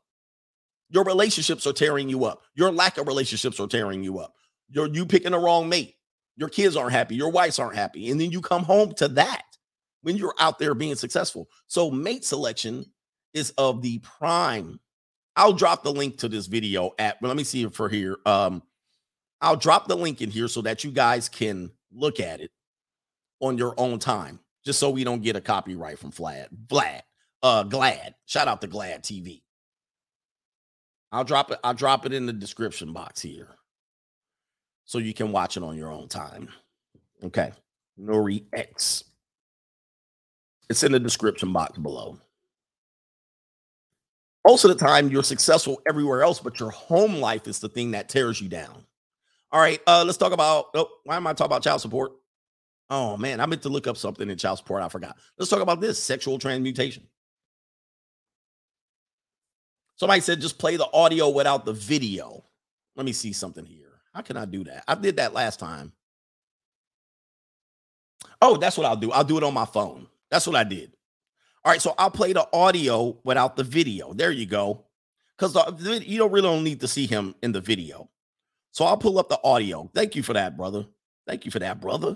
My brother, how you making it down? Professor overseas, I got Pip in my crown. Who knows about X-Clan? Brother, how you making it down? All right, so let me see something right here. Let me see something. I'll play the audio. See if Glad TV get me on. All right, so let me see if I can pull it up over here. Why is my Bluetooth? Is my Bluetooth not working? Okay, I see that, and I'll raise you 1,000. All right, so normally it connects to my Bluetooth. See, now I'm messed up. All right, so anyway, we'll come back to that because now my phone's not connected to my damn thing over here. Over here. What is this over here? Let me see. Bluetooth. Turn it on. It is on. Pair. Oh, it is paired. Oh, this is a damn shame. Now look at me. You can hate me now. All right, here. Anyway. We were going to play the audio alone, but obviously then it's not connected to my Bluetooth speaker. All right, so anyway, going back to sexual transmutation. Sexual transmutation, how to transmute sexual energy. I've been telling you to read the book, Napoleon Hill, Outwitting the Devil. The devil is basically anything that distracts you and makes you a drifter. What is sexual transmutation? Sexual transmutation is taking the sexual energy that builds inside of you and channeling it to something else. You'll let that physical energy build up. Clairvoyant initiative, Catherine Allen notes, and you purposely don't release it in the sexual way. In that sexual way, you could or choose to channel it directly into physical sex, as so many do. But if you need a little extra oomph of creative energy or physical might, holding off on the sex and using that energy elsewhere is the idea of sexual transmutation. And so we bring you these ideas. Not everybody uses these ideas, but what happens is we tell you guys, be patient. You're going to get where you need to get here. But you guys end up saying, but Coach, she thick. I got to have her right now. I got to bust that nut. Right? I got to get that, coach. I got to get it. I got to get it. I got to get it. And I understand. As a man, I understand. But then oftentimes you look back at your life and you go, what do I have in life? I don't have any discipline. I don't have anything. I'm not built anywhere. I don't have the life that I want. I don't have the mate that I want. What's going on? It's tough out here in the dating world. And you're like, hey, I got to get that nut. The next day, you like, but Coach, she thick. I got to have it. I got to have it. I got to have it. I got to have it. And you will proceed to demolish your progress in trying to chase that nut. But this is all how you're primarily designed. Unfortunately, society is designed against that, right? It's harder for you to build a family when you're young. Before, it was easier. Now it's almost impossible. So people have to start later in life. But what I always try to encourage men is there's options for you out here. So I give you solutions. Many of you guys don't like the solution that I give you. And then you say, yeah, but you don't give us solutions. Guys, I tell you about sexual transmutation. I tell you about the women in your generation aren't your generation of women. Your generation of women are oftentimes the ones that come after you. The women in your generation end up, you try to watch them ride the carousel. You're trying to struggle to date them. You don't have any leverage. You're trying to marry them young and they want to run the streets, or you're trying to run the streets and they're trying to marry you young. I gave you a solution there. I told you about surrogacy. I told you about having families overseas. I've given you multiple solutions, more than what MGTOW would give you, right? And so this is why I had to open up and go, hey, MGTOW is a little restrictive, but it's good, but it's a little restrictive. Let me open up possibilities for you. Free agent lifestyle is a possibility, but you end up going, no, I'm going to take the brokest, laziest way of doing it, meaning the thing that's going to make you most subject to manipulation in the family court and all of that stuff. What you'll do is you'll like, nope, I'll go get a nut, I'll select a woman, and then I'll ask questions later. You'll be like, I'll ask questions later. And then I tell you, once you start asking questions later, it's going to be hell to pay. It's out of your control. And then you end up divorced. And so I've often told people, and I'm trying here, divorce, there's no such thing. There's no such thing as divorce. I want you to understand that right now. Especially if you have children. If you have children, all you're doing is living apart, raising children in the most impossible odds. I'm waking you guys up. See, you guys think, oh, I'll get married and divorce and will be no big deal. Guys, divorce is probably one of the toughest things a man and woman will ever go through. And the reason why is because there's no such thing as divorce. Divorce is something that matters only to the state. It matters none to you, especially if you have children. You still have the responsibility to each and every child that you've had in that union. And such, these children can be used against you, in which then other social services will come to attack you. You basically open the door to these services. And they care none about you and your situation or who cheated or whatnot. It matters none. What's eventually going to happen is you're going to be open to some sort of serfdom or slavery, working for a situation where you thought you were getting divorced and getting rid of the mate, but you never are really getting rid of the mate. You're attached to that person forever, especially if you have children or if you commingle your funds. If you commingle funds, you're attached to them forever. Okay. How will you handle this? Well, I've given you numerous ways to handle this, but once you handle it, it's over. Once you handle it, it's not over. these things stay with you forever. So I always say this. You get divorced, which you wanted to pass on your genetics. That's simply what you wanted to do, but you had to get a marital union via the state. They got their hands involved in it, and you want to live apart from your partner, but you still have children. You're going to raise them in the most unlikely of circumstances called co-parenting, which is a myth as well. Basically, the child will learn how to manipulate both houses. They will be able to house shop. They live out of a backpack and suitcases all of their life, all of their younger years, when they could have just lived in their own bedroom. But you guys were so selfish that you guys couldn't meet in the middle, have a great meeting of the minds. So you decided to live apart and divorce under the legalities of the state. But guess what? You're still going to see that person numerous times. You're going to see that person way more than you want to see them. Okay. And if you're not on one accord, these meetings, every time you see the person, there'll be stress, there'll be anxiety, there'll be tension. And everybody in the room could feel it. Why aren't you talking to your baby moms? Why aren't you talking to your ex-wife? Boy, y'all still beefing? Everything will be contentious. You'll argue over things that the court has to settle, that normally the court would never settle these issues if you were on one accord and still living together. Court would never get involved in stupid situations like who gets the art collection at parent-teacher conference. But you're in court fighting it because the state's greedy. I want half the art and he gets half the art.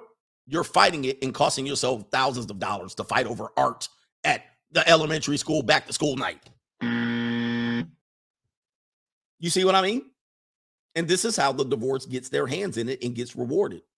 And so you're going to see each other at open house, parent-teacher conference, anytime your kids have a school event, extracurricular activity, an interscholastic event, graduation, promotion, the prom, homecoming, all of these. You're going to see this person, bro.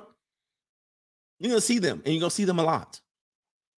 And so these are just their education years. Once they advance past the education years and they start making decisions based on driving, college, their own mate selection, children, them having children, their weddings, if they participate in it, whether they need financial support well into their mid-20s, into their 30s, you're going to have to do what?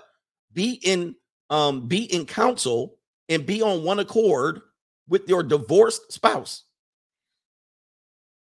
And if you guys are beefing all these years, bro, guess what? It's going to be terrible for your kids as they advance through life. You're the demonstration of what they consider relationships and child development. This is why the marital rate is plummeting, because we're the third, fourth, fifth generation of divorce.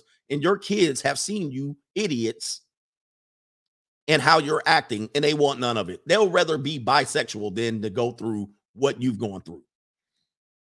Not to mention the financial consequences of this divorce. Sometimes it could be devastating. So your mate selection caused you to be divorced into your mid-50s. Guess what? You're screwed. You're screwed. You're not going to recover financially. You're going to be in the hole. That's where you're going to be. So there's no such thing as divorce, right? Anybody that's ever been through a divorce with children, knowing, you're still going to have to be talking to your spouse, your ex-spouse, on everything, bruh. And that is saying this. That's saying that your kids have their head on straight. What if they're an idiot? What if they get into crime? What if they get into trouble at school? What if they knock up a woman when they're young? What if she gets knocked up? You see what I'm saying? So you guys got to understand what you're getting into. And this mate selection is part of this. This is your one life, and you're going through probably 20 years of stress, agony, and pain. You're going to go through 20. Now, you might not, but you're highly likely going to go through it. Child support, you're going to go through this, and it's all going to stem back to your choice in mate. You'll have your career being successful. You'll have everything in life going your way, and your mate selection will come back to haunt you. You'll be like, damn, why did I even bust a nut raw into this woman? And vice versa. The woman will say, why did I even let him do that to me? And you did it. but your life is good everywhere else other than this part. And I'm living that right now. My life is fantastic. But when it comes to now, oh man, I got to call my ex-wife, or I got to have a message with her in response to something like, my daughter's car, you know what I'm saying? Or my daughter's going to be choosing colleges. Now we got to have this discussion back and forth. These discussions oftentimes with married people would happen with no problem. You just have to work through the issue. You have to be like, okay, she's choosing college. What are we going to do? Who's going to pay? We saving for money. How are we going to save for it? But when you're divorced, this becomes like oh man. Now, if I tell her I saved the college money, she going to want half of the money. Or if I tell her I paid the first 2 years of college and you pay the second year, it's going to be a problem. I don't have any college money. Then I end up paying for it anyway. Or I pay for the college and you pay for her discretionary expenses. Oh my God. I don't have enough money to pay for her discretionary. Conflict. Let's say you got a new partner. Let's say you divorced and one of you got a new partner. And now your partner is living with her new partner, or your new partner is living with your children. Do I have a say in that? Nope. You don't. You have no say in that. Somebody's talking about it right now. Kids getting vaxxed now. The mother wants to vax the kid. The father doesn't want to vax the kid. Conflict. Sometimes this conflict could change custody. So let's say your ex-wife gets a new partner and he gets a job in Dallas, Texas. She wants to move. They get married and they want to move to Texas to follow the husband's career. Now what? This shit is real. You go through this for real. I had a friend that went through that, and he spent $50,000 to try to prevent his ex-wife from moving from Ventura County to Orange County with his young children who were elementary school age. So then he had to come to an agreement in which he had every weekend, every holiday break, every summer break, but the ex-wife got to move with the new spouse down to Orange County. And he was in Ventura County, which I don't know, guys, it would take 1.5 to 2 hours to drive that on a regular weekday.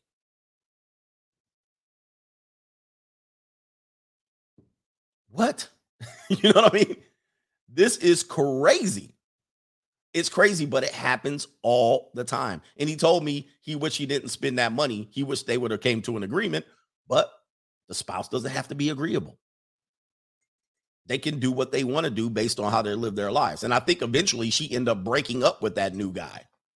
Now what? She's broken up with that new guy. She moved down there. She got divorced from this guy. Now what? She got double divorce. I also knew a person that got a woman got married. She had kids with that guy. She left that guy. She had 3 kids. She had 3 kids total, but she had a kid out of wedlock. Then she married a guy, had 2 kids. Then she got married again. She got married to a guy that had 3 kids. They moved 6 kids into one house, 3 from her side, and her would be her second marriage, but her third legal man, and his second marriage with 3 kids. They moved all in one house, bro. Within 1.5 years, they were divorced. And guess what happened? Now you had a super duper breaking up of the Brady Bunch, in which they're now fighting over custody of the dog and children that weren't even biologically theirs, how they were going to see each other, bro. This is why I say you guys got to really think about what you're doing. All right. These things have lifelong consequences, and you're affecting a lot of people. And people that don't bring this stuff up, shame on you. I'm telling you, people don't bring these stories up. I literally say shame on you. If you're promoting people getting married, and I'm not talking about Kevin because I really don't know if he does that or not. All right, people keep saying it, but I don't hear it. I think he wants the idea of it, but I'm not talking about him specifically. I'm talking about people who brush past these issues and don't bring them up. Well, it might not happen to you, and you don't have people protecting themselves. Shame on you. I swear to God, shame on you. You can be critical of my commentary, but my commentary is very much real. I'm not trying to say, well, none of these things are going to happen to you guys. Shame on you. Shame on everybody who disagrees with this, me being able to say this. Because these things have lifelong consequences attached to them. For real. Lifelong. Lifelong. All right. And they affect you. They affect you for generations. They affect you for years. Let me see if I can hook this Bluetooth up here. All right. They affect you for years, decades. They affect how you live your life, the stress of things. All right. I'm going to see if I can play this thing here. All right. I'm going to see how fast I can do it as an old man looking at my phone here. What am I connecting to? I'm connecting to the Roadmaster here, Road Podcaster. All right. Connection unsuccessful here. So it didn't want to do it here. Didn't want to let me. All right. So let me turn that Bluetooth off. Come back in here. And I just want people to be 100% fair of these issues, right? The fact that you're going to have lower testosterone, right? I'll tell you, once you marry, your testosterone is going to lower. These are all things, man. It is what it is. It's a big, big gamble. But unfortunately, the reason why it's a big gamble is because the state has got its greedy hands in the situation. Think long and hard. Pause. Let's see if I can get this thing connected. And then I can play this audio. So I got it. It's done. So let's see if I can play this audio of this gentleman here on this particular show. And people want to shame me. No, shame on you. For real. Shame on you. For real. If you want to shame me for continue to do these shows, shame on you. Not me. As George W. Bush says, fool me once, shame on. All right, let's see. Well, you wrote a few books. One of them is Financial Coonery, Black Dollars Matter. Well, that was a lecture. Oh, lecture. That was a lecture I did. So these are probably lectures as opposed to books. Those, if you're on the site, those are lectures. I do have 4 books. Okay. And one is Before You Say I Do. That's about mate selection. The most important decision you could ever make in your life after choosing to believe in God is to pick the right one to spend the rest of your life with. The mate you choose will either inspire you to grow into your greatness or confine you to complacency. They either be your other half or make you a half of yourself. So some people are like, the screen's frozen. No, I'm playing the audio only. All right, but listen to what he said. They either, let me see something here. See what he said. And God is to pick the right one to spend the rest of your life with. The mate you choose will either inspire you to grow into your greatness or confine you to complacency. They either be your other half or make you a half of yourself. The minister said, like, it's a good relationship will bring out the best in you and cause you to become more youthful, and a bad one will bring out the worst in you and age you prematurely. So mate selection is something we've been struggling with, as this was one of those 3 sciences that they said in 1867 on the halls of Congress that must never be taught to the slaves. So what happened, Vlad, is that as we were moving to all of these cities, being invited to speak, no matter who was inviting us, we always found that we was off in a corner at the hotel in a sidebar counseling session, talking to somebody that was coordinating these events about their relationship problems. And I said, man, you know, when marriage is done right, your home becomes a spiritual recharge center where you can break away from the wickedness of the world, let your firewall down and come home to a place of pure love where you can plug into and extract peace and power. But whenever the organizers that are fighting for freedom, justice, and equality have to go home and get drained. And I said, man, the last thing that a man wants to come home to after fighting in this world is to have to go round 2 with his own woman. And the last thing a woman wants to come home to after fighting in this world is to find a man that ain't been fighting at all. All right, there you go. I thought that was a great piece of information there for you guys to use. Never shoot the messenger. This guy's trying to help. You know what I mean? He's trying to help. People then start saying, oh, he's affiliated with this and that. No, it's a great piece of message, no matter who you believe in and what you follow. All right. This is going to be, he's telling you, no matter above everything else, this will be the most important decision you make, even if you choose to not have a mate at all. You literally don't pass on your genetics. You essentially die out. All right. Or you essentially say, I choose peace and quiet and freedom above all, instead of getting in these situations where it's overwhelmingly unsuccessful. It's overwhelmingly, listen, it is bar none one of the most unsuccessful ventures you will get into. And then when the legal institutions are attached to it, it's going to cause you stress and strife. If you're married to somebody and you can't detach from them illegally, it's going to cause you stress legally. It's going to cause you stress and strife. It's going to cause you a heart attack. If you can detach from them legally, it's going to cause you stress and strife no matter what you do. All right. Anyway, let's get into these super chats. We're trying to teach out here. I'm not trying to not get you to build your legacy. Super nifty Susie 1. Hey, CGA, if you are telling men not to get married, I'm not telling men not to get married, by the way.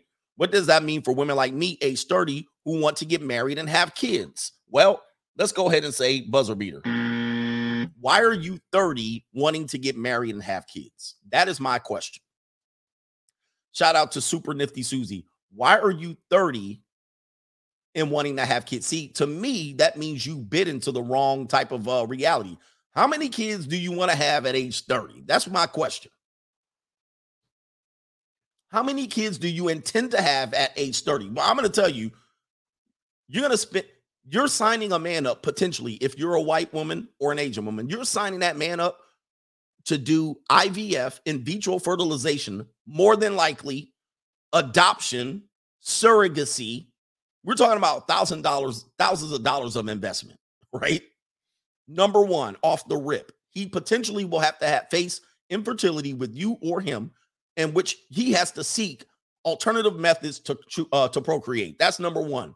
Number two on this one is you're established in your career, more than likely, in which he's signing up for someone else to raise his kid. Who wants to do that?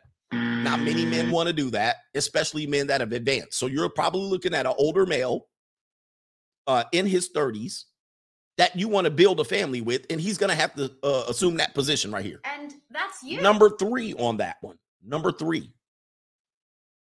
An older male in your age range probably has already been married and divorced and has kids. So you want to start a family. He already has kids.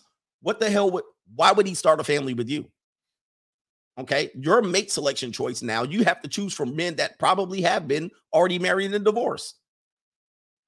And he already had kids. He probably doesn't want more kids. And if he does want more kids, he's got a big financial decision to make. The next part of all of this, I got more on this one. The next part of this is, what if you meet a man that wants to have 6 kids? You're not going to be able to produce 6 kids, more than likely. Number one, if you have a career, you're not leaving your career to produce 6 kids, but now he wants 6 kids. What are you going to do then? No, I only want 1 or 2. Hell no. You know what I mean? No. He wants to then go back to what? A woman that has time enough to produce 6 kids. Number 8, wherever number I'm on, you're handing him years and years of opportunities lost. He doesn't know what to do, what to investigate, et cetera, et cetera. And then on your end, you're having to do a Hail Mary. You're 30. Odds are age 35. You got a really short window to work with. You're probably going to pick the wrong mate out of desperation. All right. This is why Mother Nature gave you from the age of 15 a cycle in which indicated to the world that you were ready to procreate. In past times, we actually took advantage of the window. In current times, we take no advantage of this window. We actually throw that window all the way out, and then we try to get men out of desperation at the end. And that's you. Let's start a family. The next thing, by the time you get a kid at age 30, 35, or wherever you're going to get one, you get one kid. You're going to be 55 by the time that kid crosses the graduation stage in high school.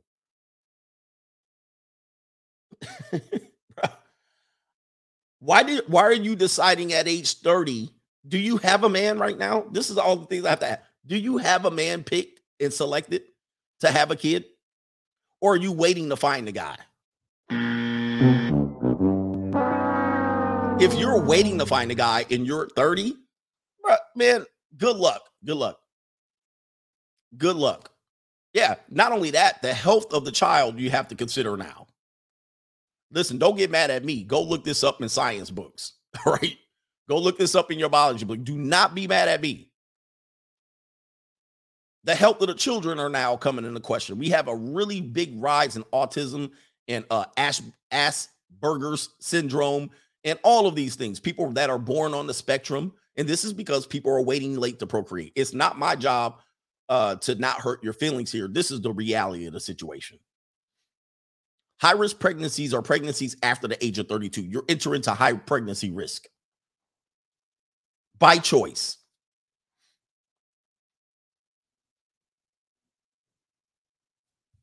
Slim the Nun and Slim Just Die. I don't know what to tell you, man. Look, I think, and I've wrote in the book, The Evolution, I think people are with these agendas. You're building yourself up. You're pushing your career first. And then you're going to pause for a minute to have kids at 30, 32, 35.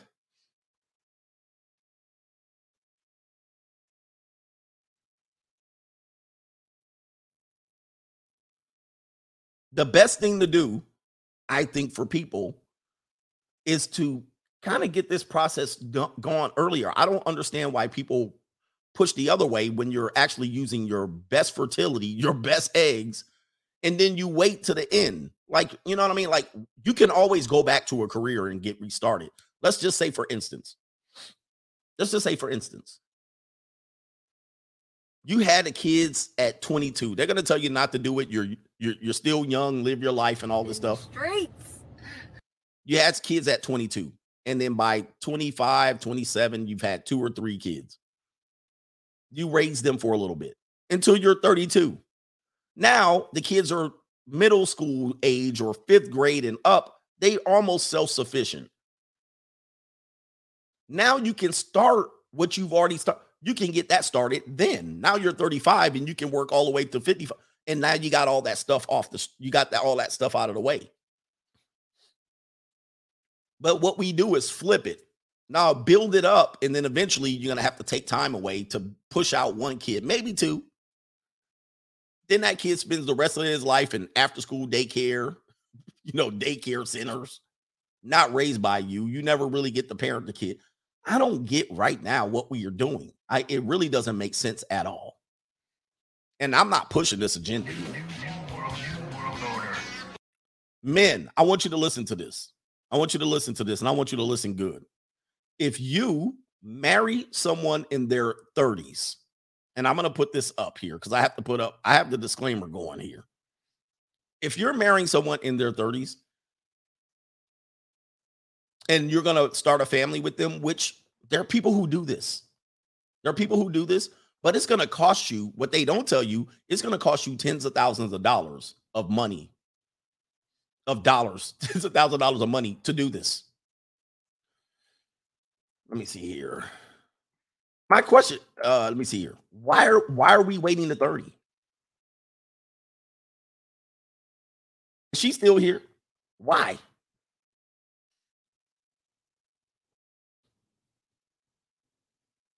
I know people are going to tell you, no, it's not that way and all this stuff. Here we go right here. We'll use goggle.com.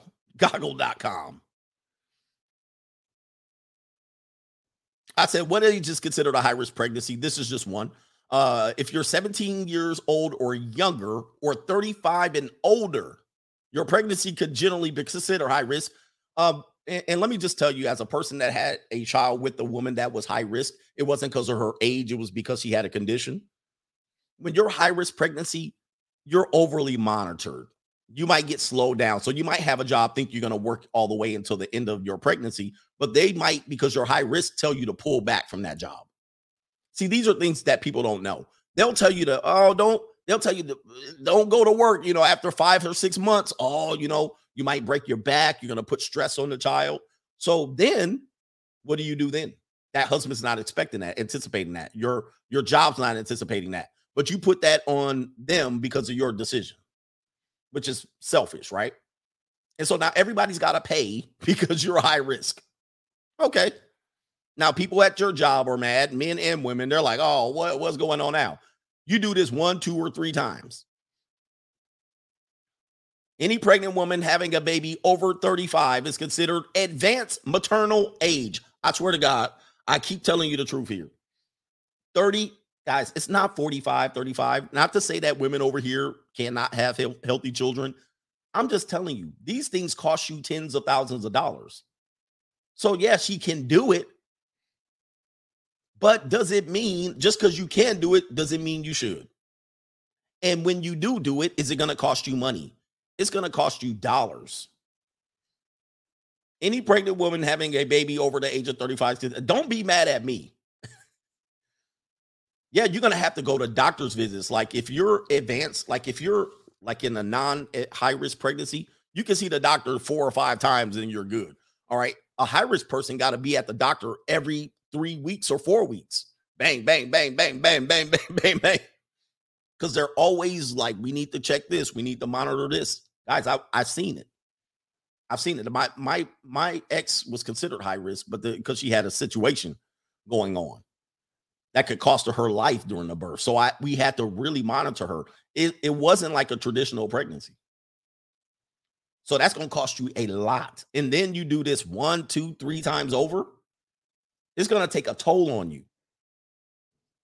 And it's going to cost you thousands. Okay, let me just put this up here. Somebody said my mom had me at 37. What you have to understand is, were you the first child? Were you the first child? That's always to be considered. So what people do say is, yeah, well, my mom had me at 37. Were you the first child or the third? Because it's different. After you, if you're the third child at 37, that's completely different.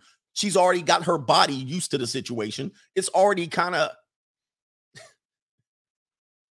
it's already there. Her body's used to the, but when you're the first child at 37, it's going to be it's harder to stick. It's harder to stick. You're the first baby at 35. So yeah, people will have the process already started, and then the biology already knows what to do. It's a little different. Let me see here. Of IVF. Let's see here. I'm going to put this up because for people who want to consider this, this is the cost of IVF. I know a couple who waited. The woman waited till around 35. She finally got married. She picked a guy. And that's you. Somebody says mine was 37, but I was the 5th child. Exactly. It's different when you've already started the process. All right. But if it's the first one off the rip, here's what the cost of IVF. I know a couple who got married. She got married into her mid-30s. She was an educator. We'll just say that. She was an educator. She married a law enforcement officer. And they spent almost $60,000 allegedly on this. And guess what? They had twins allegedly. I'm just letting you know. They spent like 60 grand trying, jacking off into a petri dish, blah, blah, blah. One after the egg, trying. $60,000. And she was mid-30s in her career, all this stuff. Now, you should know that going in, right? Wouldn't you want to know this information? And then if it doesn't work, then they're going to be like, well, what about adoption? Well, what about surrogacy? And this is your wife, or you get divorced. There was a couple of couples that got divorced based on this, right? Recently, if I'm not mistaken, there was a couple that got divorced because she wanted to have kids and he didn't, or he wanted to have kids and she didn't. And then eventually, I can't remember who it was. We reported on it. Anyway. And if it doesn't work, it's going to cost you your marriage. And I'm going to ask guys this, you have to really consider, do you want like if you're 35, 36, 37, you've already had kids, but someone who wants to marry you and she wants to have kids. Oh, by the way, I'm sorry, we're going off here and I'll get to the super chats. I actually had a neighbor who just moved. He was in this exact situation. So this is what the situation was. And this guy, man, I felt bad for him because he looked like he wasn't not happy with life. So he had a daughter when he was younger. I don't know if it was a marriage or not, but the daughter was a teenager, somewhere around the age, she was around the age of 20. She was in college. She died. So she died from drug use, and I think they're assuming fentanyl was in some sort of drug. So she died in her 20s. And so I met the guy. I mean, he came and chopped it up with me, and every time I would see him, he would be like, oh, man. And so then he met another woman, and he married her, but she's in her 40s. She's in her 40s, and she wants to have kids. And every time I was seeing him, he would be like, oh, man, we're really trying to have kids. He was telling me he doesn't want to do it, but he's kind of like, she wants to do it. So he basically was signing his own death warrant. You know what I mean? I was kind of like, dude. And he was like, I really don't want to. I've already had my daughter. It ended up in a disaster. He has motorcycles. He had 3 motor. This guy has multiple cars, multiple motorcycles. This dude's he wants to live the free agent lifestyle. He works at home. He has his own business, but he's met this woman in her 40s that wants to have kids. And so every time I would see him, he'd be like, oh man, she's really pressuring me and she wants me to have kids. We're trying, but it ain't working. Meaning the egg and the sperm aren't having a meeting of the minds. And I'm sitting there like, shit. He's in his 40s, about to sign up for raising kids, and he has dogs, and he don't even want to do that. He was like, I don't want to have time for these dogs. I'm like, you're about to have babies, son. You're about to have babies. So yeah, I told him what I did, and I wrote a book on this, and he's like, oh man, this is fantastic. But he's so far gone because the woman's pressuring him to have kids, and she's in her 40s. And I'm like, God dang, bro. You talk about just throwing your life away, bro. I'm like, you need to run. And I see the lady, she's all happy all the time. Oh, hi. And I see him, he's never happy. I'm not happy. He's never looks good. He's always just like beaten down. I'm like, man, oh man. So I say that to say, Susie, this is what you have to look forward to. If you don't have the man now that is signing up and you're 30 years old and you want to get married and have kids, add 4 years to your age, right? To whatever age you are when the process starts. So by the time you get married, add 4 years to the possibility of even having one child. Not many men are going to marry you and just say, let's get to having kids. They might do it out of obligation to you, but that's what you have to look forward to. Unknown caller. Man, my phone be going crazy when I'm on the show. When I'm on live, my phone be going nuts. Kirby H, shout out to you. Seti Boy Nike, I got a job as a traveling carpenter because NYC is on a job mandate, and this Kelly's out in the East. East Haven, Connecticut is bendable. I might try one. Oh, so you're in East New Haven, Connecticut, and you got some Kayleys out here that are bendable and foldable. Shout out to the foldable Kayleys out here. Foldable, man, is nice. Young Viking says, mate selection here in the U.S. is like playing Russian roulette. I'm better off procreating somewhere in South America. The legalities of it makes it difficult. Trust me, you don't want to be on that side of procreation. KJ Wolf says, Coach, I've been married and divorced and in prior service. He says, I've dated foreign girls in South America to Southeast Asia. Some still do have their high men intact. He says, keep it real, Coach, and keep preaching the truth. Okay. Thank you, sir. I appreciate you, man. Yeah. And you guys got to explore other options for real. If you're a guy that just wants to I got to have a family, don't just do it because you're in Tupelo. All right. Go find somewhere else to try to make this happen. Because in America, it's difficult. Look at the success rate. Jason Webb, thank you for being here again. We'll give you a sponsorship. All right. Oh, last thing on this one. You don't have a time clock typically, gentlemen. Now they're trying to come out with data that bad jizz is causing, deficient children, right? This is an American thing going on here. Now they're trying to say it's not the bad eggs, it's the bad sperm. You know what I'm saying? Like, I'm like, anything to take the pressure off. Oh, the women aren't happy about you saying their eggs are bad, but you know, biologically, everybody's been knowing this. But now, you know, it's the sperm that's causing it. Let me show you. Let me see here. I'm gonna show you, man.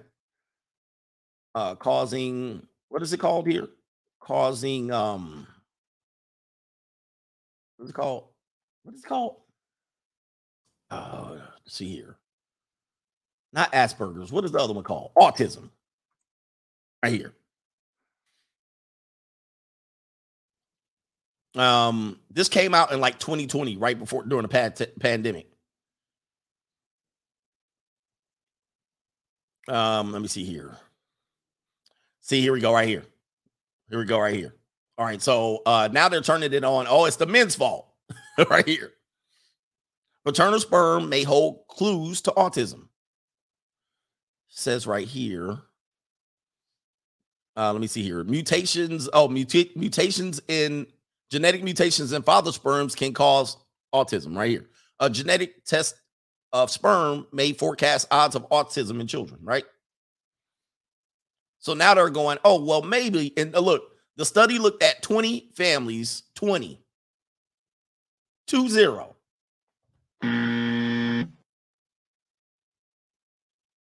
20. All right, they looked at 20 kids. Oh, you know what? You know, and the 20 families had autistic kids already. Most of the children carry mutations strongly linked to the condition. Previous studies did not detect these mutations in the blood of the parents, so researchers assume that the mutations occur spontaneously in the parents' eggs or sperm. The colleagues used sensitive sequential methods to analyze the father's sperm. They detected a mutation in a small portion of sperm from 4 of the 20 fathers. 4. 4 out of 20. So this is what I'm telling you, bro. This is the world we live in.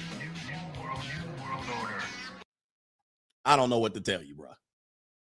Triggerverse says, man, when angry man called a communitas strags or a concubine class. He says the Ric Flair, woo. He says also, can I get the 304 Kung Lao hat? Oh, the one that got a work trick. Where's the working girl here?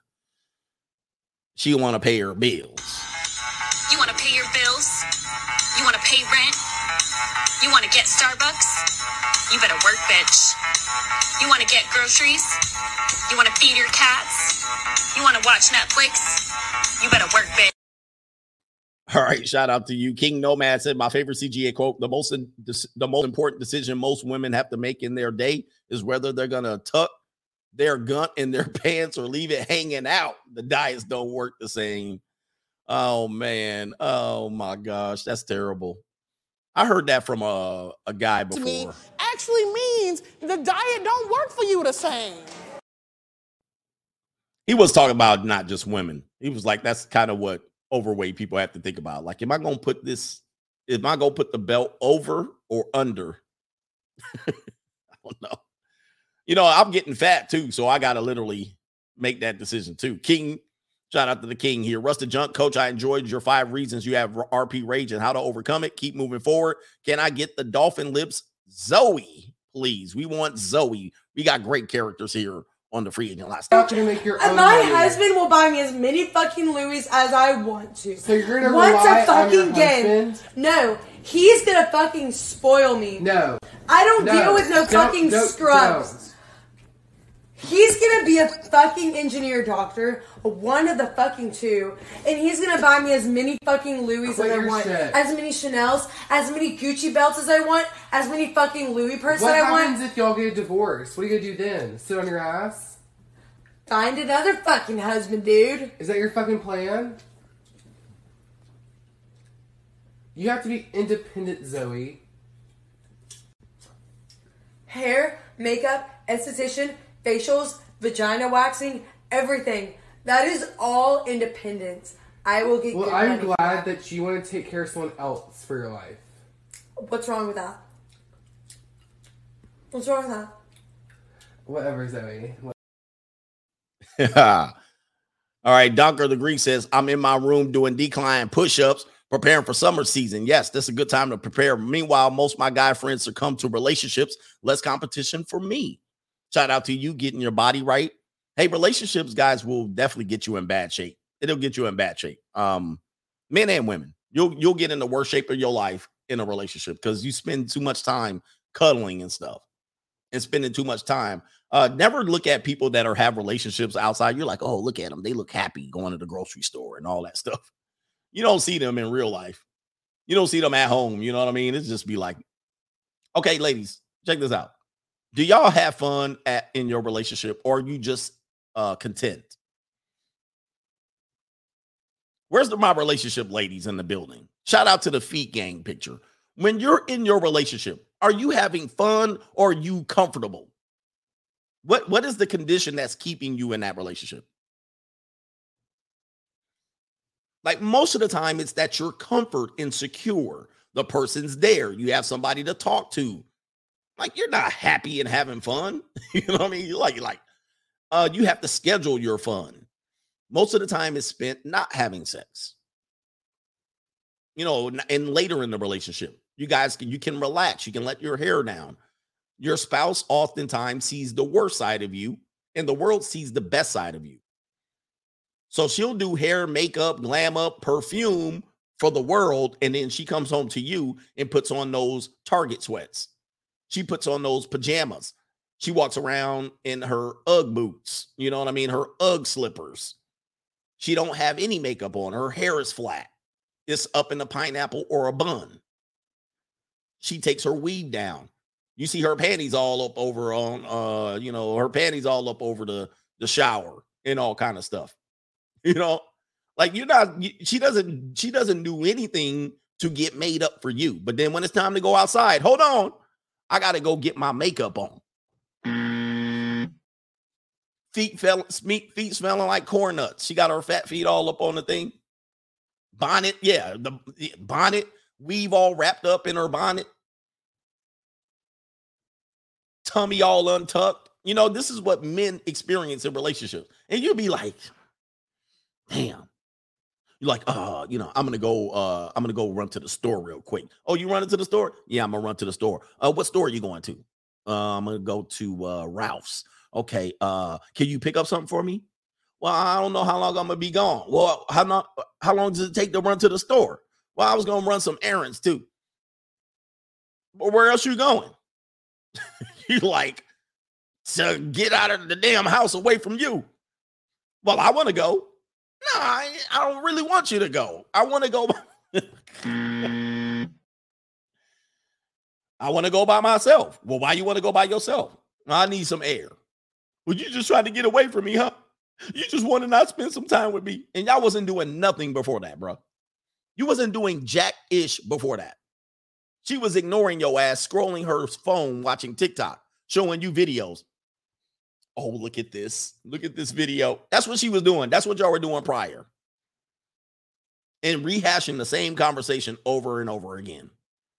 You're like, man, can I go get some fresh air? Now she reporting to you. Now she the hall monitor. She the hall monitor. Yeah, she watching Real Housewives of Orange County. She watching all kind of goofy stuff. And you just want, all right, since you're watching that, I'm going to go do something else. I'm going to go ride my skateboard. I'm going to go shoot some firearms. I'm going to go ride my motorcycle. I want to ride on the back of your motorcycle too. You going to ride it? Man, what the? I'm out here gone, man. When I decide to go somewhere, I don't have to ask nobody stuff. I don't have to report to nobody. I'm out.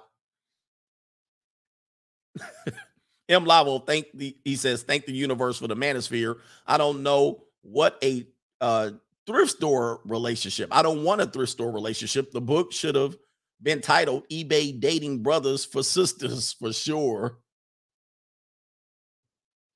Junomar 73, shout out to the coach. Appreciate you. Keep dropping that science on us in the radio. Raheem Shun, keep dropping that science on here. Yeah. You know what I'm saying? We got the little we got the cipher in the building, Shun. Remember the second I made the mistake in getting into a FB discussing with a friend about how women with student loan debt are not marital material. They are not ready. So let's go back to Susie. Super Nifty Susie, I got a question. Do you have student loan debt? I mean, that's another thing that the man has to consider. Like, are you in any debt? Be honest. Are you in any debt?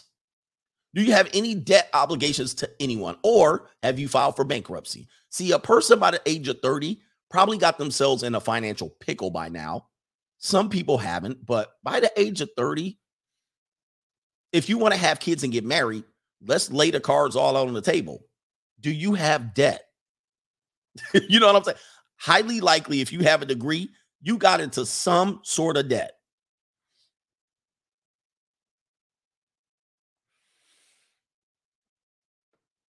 Right? That makes you all my like, bruh. Guys, do not sign that deal. Trust me, do not sign that deal. Do not marry someone that's in debt. We play you the Dave Ramsey videos for a reason. If you do that, bro, you're going to regret it. You're going to regret it. It's a big deal. It is a very big deal. Now, let's say you pay off that debt. She going to bounce on you. She going to bounce on you.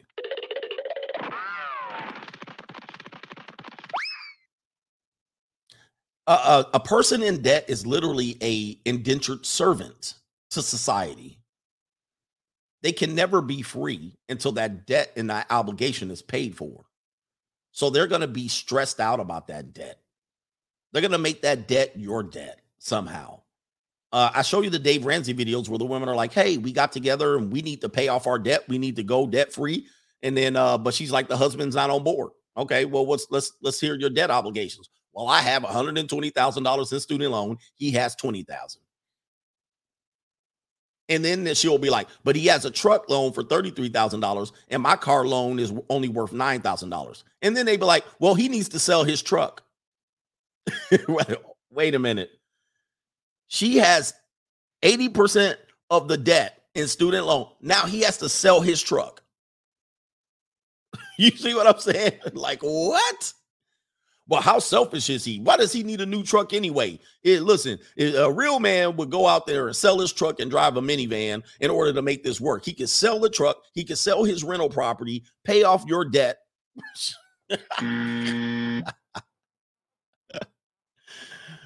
Meanwhile, they'll tell all that consumer debt. I got $20,000 in consumer debt. It is like, wow, this is society, bro. This is what they tell you to do. And then you buy a house. She ends up, you pay off her student loan. Then she buys a house. Now you're in $400,000 in debt. DG Seymour, what's good? CGA, he says, keep it going. Or he says, what's up? H. Preston Brown, shout out to the coach gang. Every year in the U.S., 4 million women turn 18. And guys, break the conditioning about this age gap thing. All right, this is a modern, Western modern idea. All right, they'll show you statistics that the best marriages are with the age gap of 2 years or less. All right, I can't dispute that. I don't know if those are good marriages. How do you know if they're good marriages? They're just a marriage that lasts. Oftentimes they're indebted to each other, so they can't break up, right? Or the guy will end up saying cheaper to keep her. The rest of the world doesn't operate like this. Not even some European countries. They're open to it. Not saying that you have to do it, but I'm typically, if I'm going to start something like that, I'll go younger.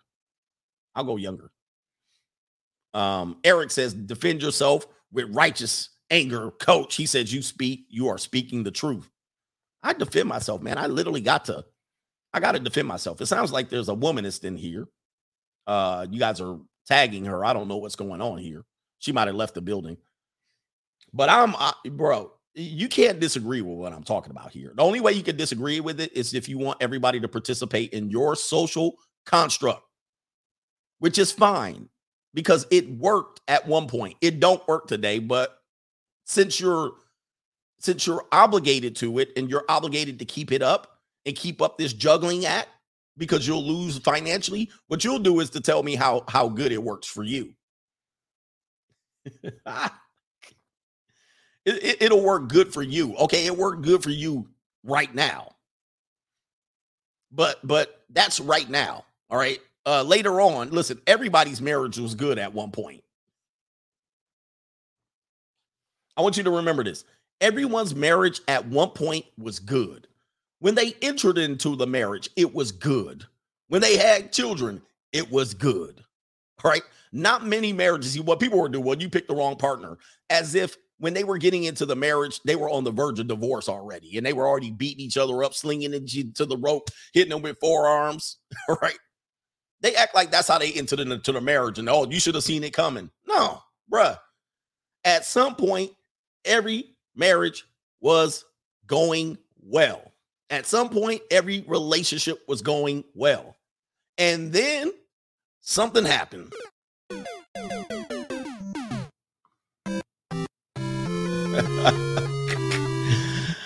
All my Atlanta Falcons fans are pissed off when I show that score. And all you had to do was get a field goal or a first down. Like in your marriage, all you needed was to move the ball 10 yards. Instead, you took a 12-yard sack out of field goal range. Well, that'll screw you up. Or you couldn't kick a field goal. You know what I'm saying? Like, damn, we tried to get in the field goal range, but we playing not to lose. At some point, every marriage was going good. But then guess what? 50, 60, 70% of them go bad. That's the chance you're taking out here. So choose wisely. But I'm going to defend myself with righteous anger, coach, because I am right. A man supporting men says most ladies 30s and up still want kids and want more kids. I'm really stumped on that one, ladies. I'm stumped on that one. I want ladies to really explain this one to me. You want a marriage and family, but you're starting at 30. I don't know what to go. I don't know what to do with this information. Because the first part is you got to find a suitable mate. All right, hold on for a second. I'll do this last super chat and I'll bring this up again because I talked about it. CJM says, my mom is a boomer and had me Generation Z at age 39. She said, we both almost died. I am the youngest of 3 at 39. She said they both almost died. Guys, biology is biology. Those are very high risk pregnancies, man. He says he was the youngest of 3, so she already had kids going in, but still it was almost deadly for both. And so you should consider that. Also, the odds of getting married. Okay, let me see here. The Yale study. We'll use the Yale study and we'll use the supplemental study. All right, odds of getting married. What do they call it? Odds of getting married. I just did this on a show here. Odds of getting married. Here we go. Never too late. All right, the marriage crunch. The marriage crunch. Because you got to first find the mate, which is difficult. That's the most difficult thing you can do is find the mate. And it says women over 40 are more likely to be deleted by a terrorist than to find a husband. Okay, right here. It says the infamous line from the Newsweek article about the poor marriage prospects of educated women. So there he is right here, older than 30, incited a firestorm when it hit the newsstands in 86. So then they had to switch it up. But it says right here, Jeffrey Zaslow, a columnist for the Wall Street Journal, tracked down 10 of the 14 single women featured in the marriage crunch and found 8 had found husbands and were still married to each other to remain single by choice. If they are want to get married, women can get married. So this was the follow-up because 20 years later, they switched up the subject matter. They used 10 out of 14 single women. All right. They used 14 single women and then they came up with the results. Oh, you see, these 14, 10 got it. But the marriage crunch was based. Have you noticed that most of the studies that conflict reality often use small groups? They use small groups to then flip it. Oh, well, in reality, the 10 out of the 14, they end up being married. And so they'll put that prospect out of you. Marriage crunch was based on the study Harvard and Yale researchers, a real research group that projected college-educated women had a 20% chance of getting married if they were still single at age 30. 20% chance. A 20% chance. They had a 5% chance at age 35, a 5% chance. I mean, you went from 20 to 5, and then just a 2.6% chance by age 40. I mean, slim to none, and Slim just died. Slim to none, and Slim just died. And then later on, they got a different subject matter. Then they started using the CDC, and the numbers boosted up. A study by the CDC published shortly after the Newsweek article supported Strobel's and Schreimeyer's gut instinct. So there's some women that had some gut instinct and said, that's not true. I'm a 30-year-old financial estate planner, and I got married. She was like, that's not true. She says when she read The Marriage Crunch, she was stung and said that she was worried about the projections from time to time. However, she said she was never totally believed she was doomed to spinsterhood. So then she was like, we need to find some alternative studies here. And it says a study by the CDC supported her gut instinct. It says the census found that a probability of a college-educated woman marrying at age 30 was 60%. So it went from 20% from the Harvard and Yale study, and then it went up to 60% when the CDC got involved. And 23% by age 40. Now, I'm going to ask you guys.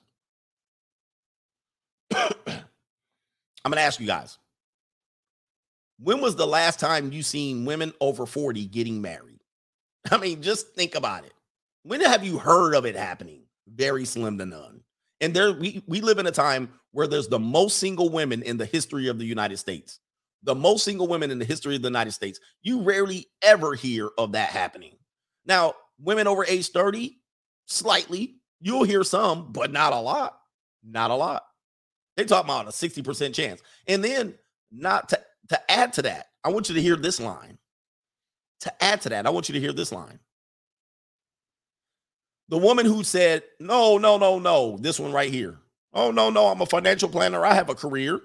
So I could focus on my career. She said, I work for Morgan Stanley. I live in Chicago. This doesn't affect me. I'm not doomed to doom and gloom. This is what happened. She ended up marrying by age 40. So she was 30. She didn't believe in it. And by age 40, she got married. She got married at age 40. Oh, you want to hear something now? She is now the stepmother of 2 children.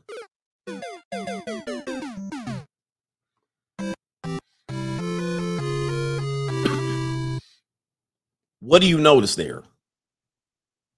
What do you notice? What was left out? Anybody? What was left out of that story? What's left out? I want to see if somebody can pick it. What was left out?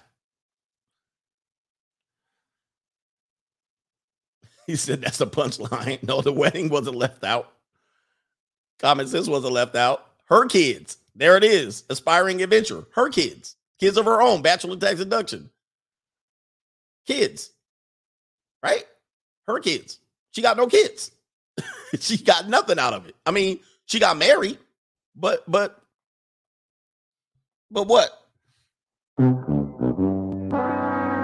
She ended up just being a stepmother of 2 kids. What happened? She had to marry someone that had kids of his own, and he damn for sure wasn't having no more. So she got the marry. So why marry? Look, for that guy, why marry? Like, what are you getting out of the deal? What are you getting? She got married by 40, but what else? You end up just being a stepmother. And so the woman who asked me that question, this is what you're looking forward to. Because by the time, ask any woman who's trying to date right now, in between the age of 30 and 45, most men they're dating that they want to settle down with already have kids. They've already been married. Many of them already been divorced. They already been bitter and hurt. So it's hard for them to turn those relationships over into marriages. All right. Humberto Gonzalez, shout out to you. And Robert A., shout out to you for becoming a member. I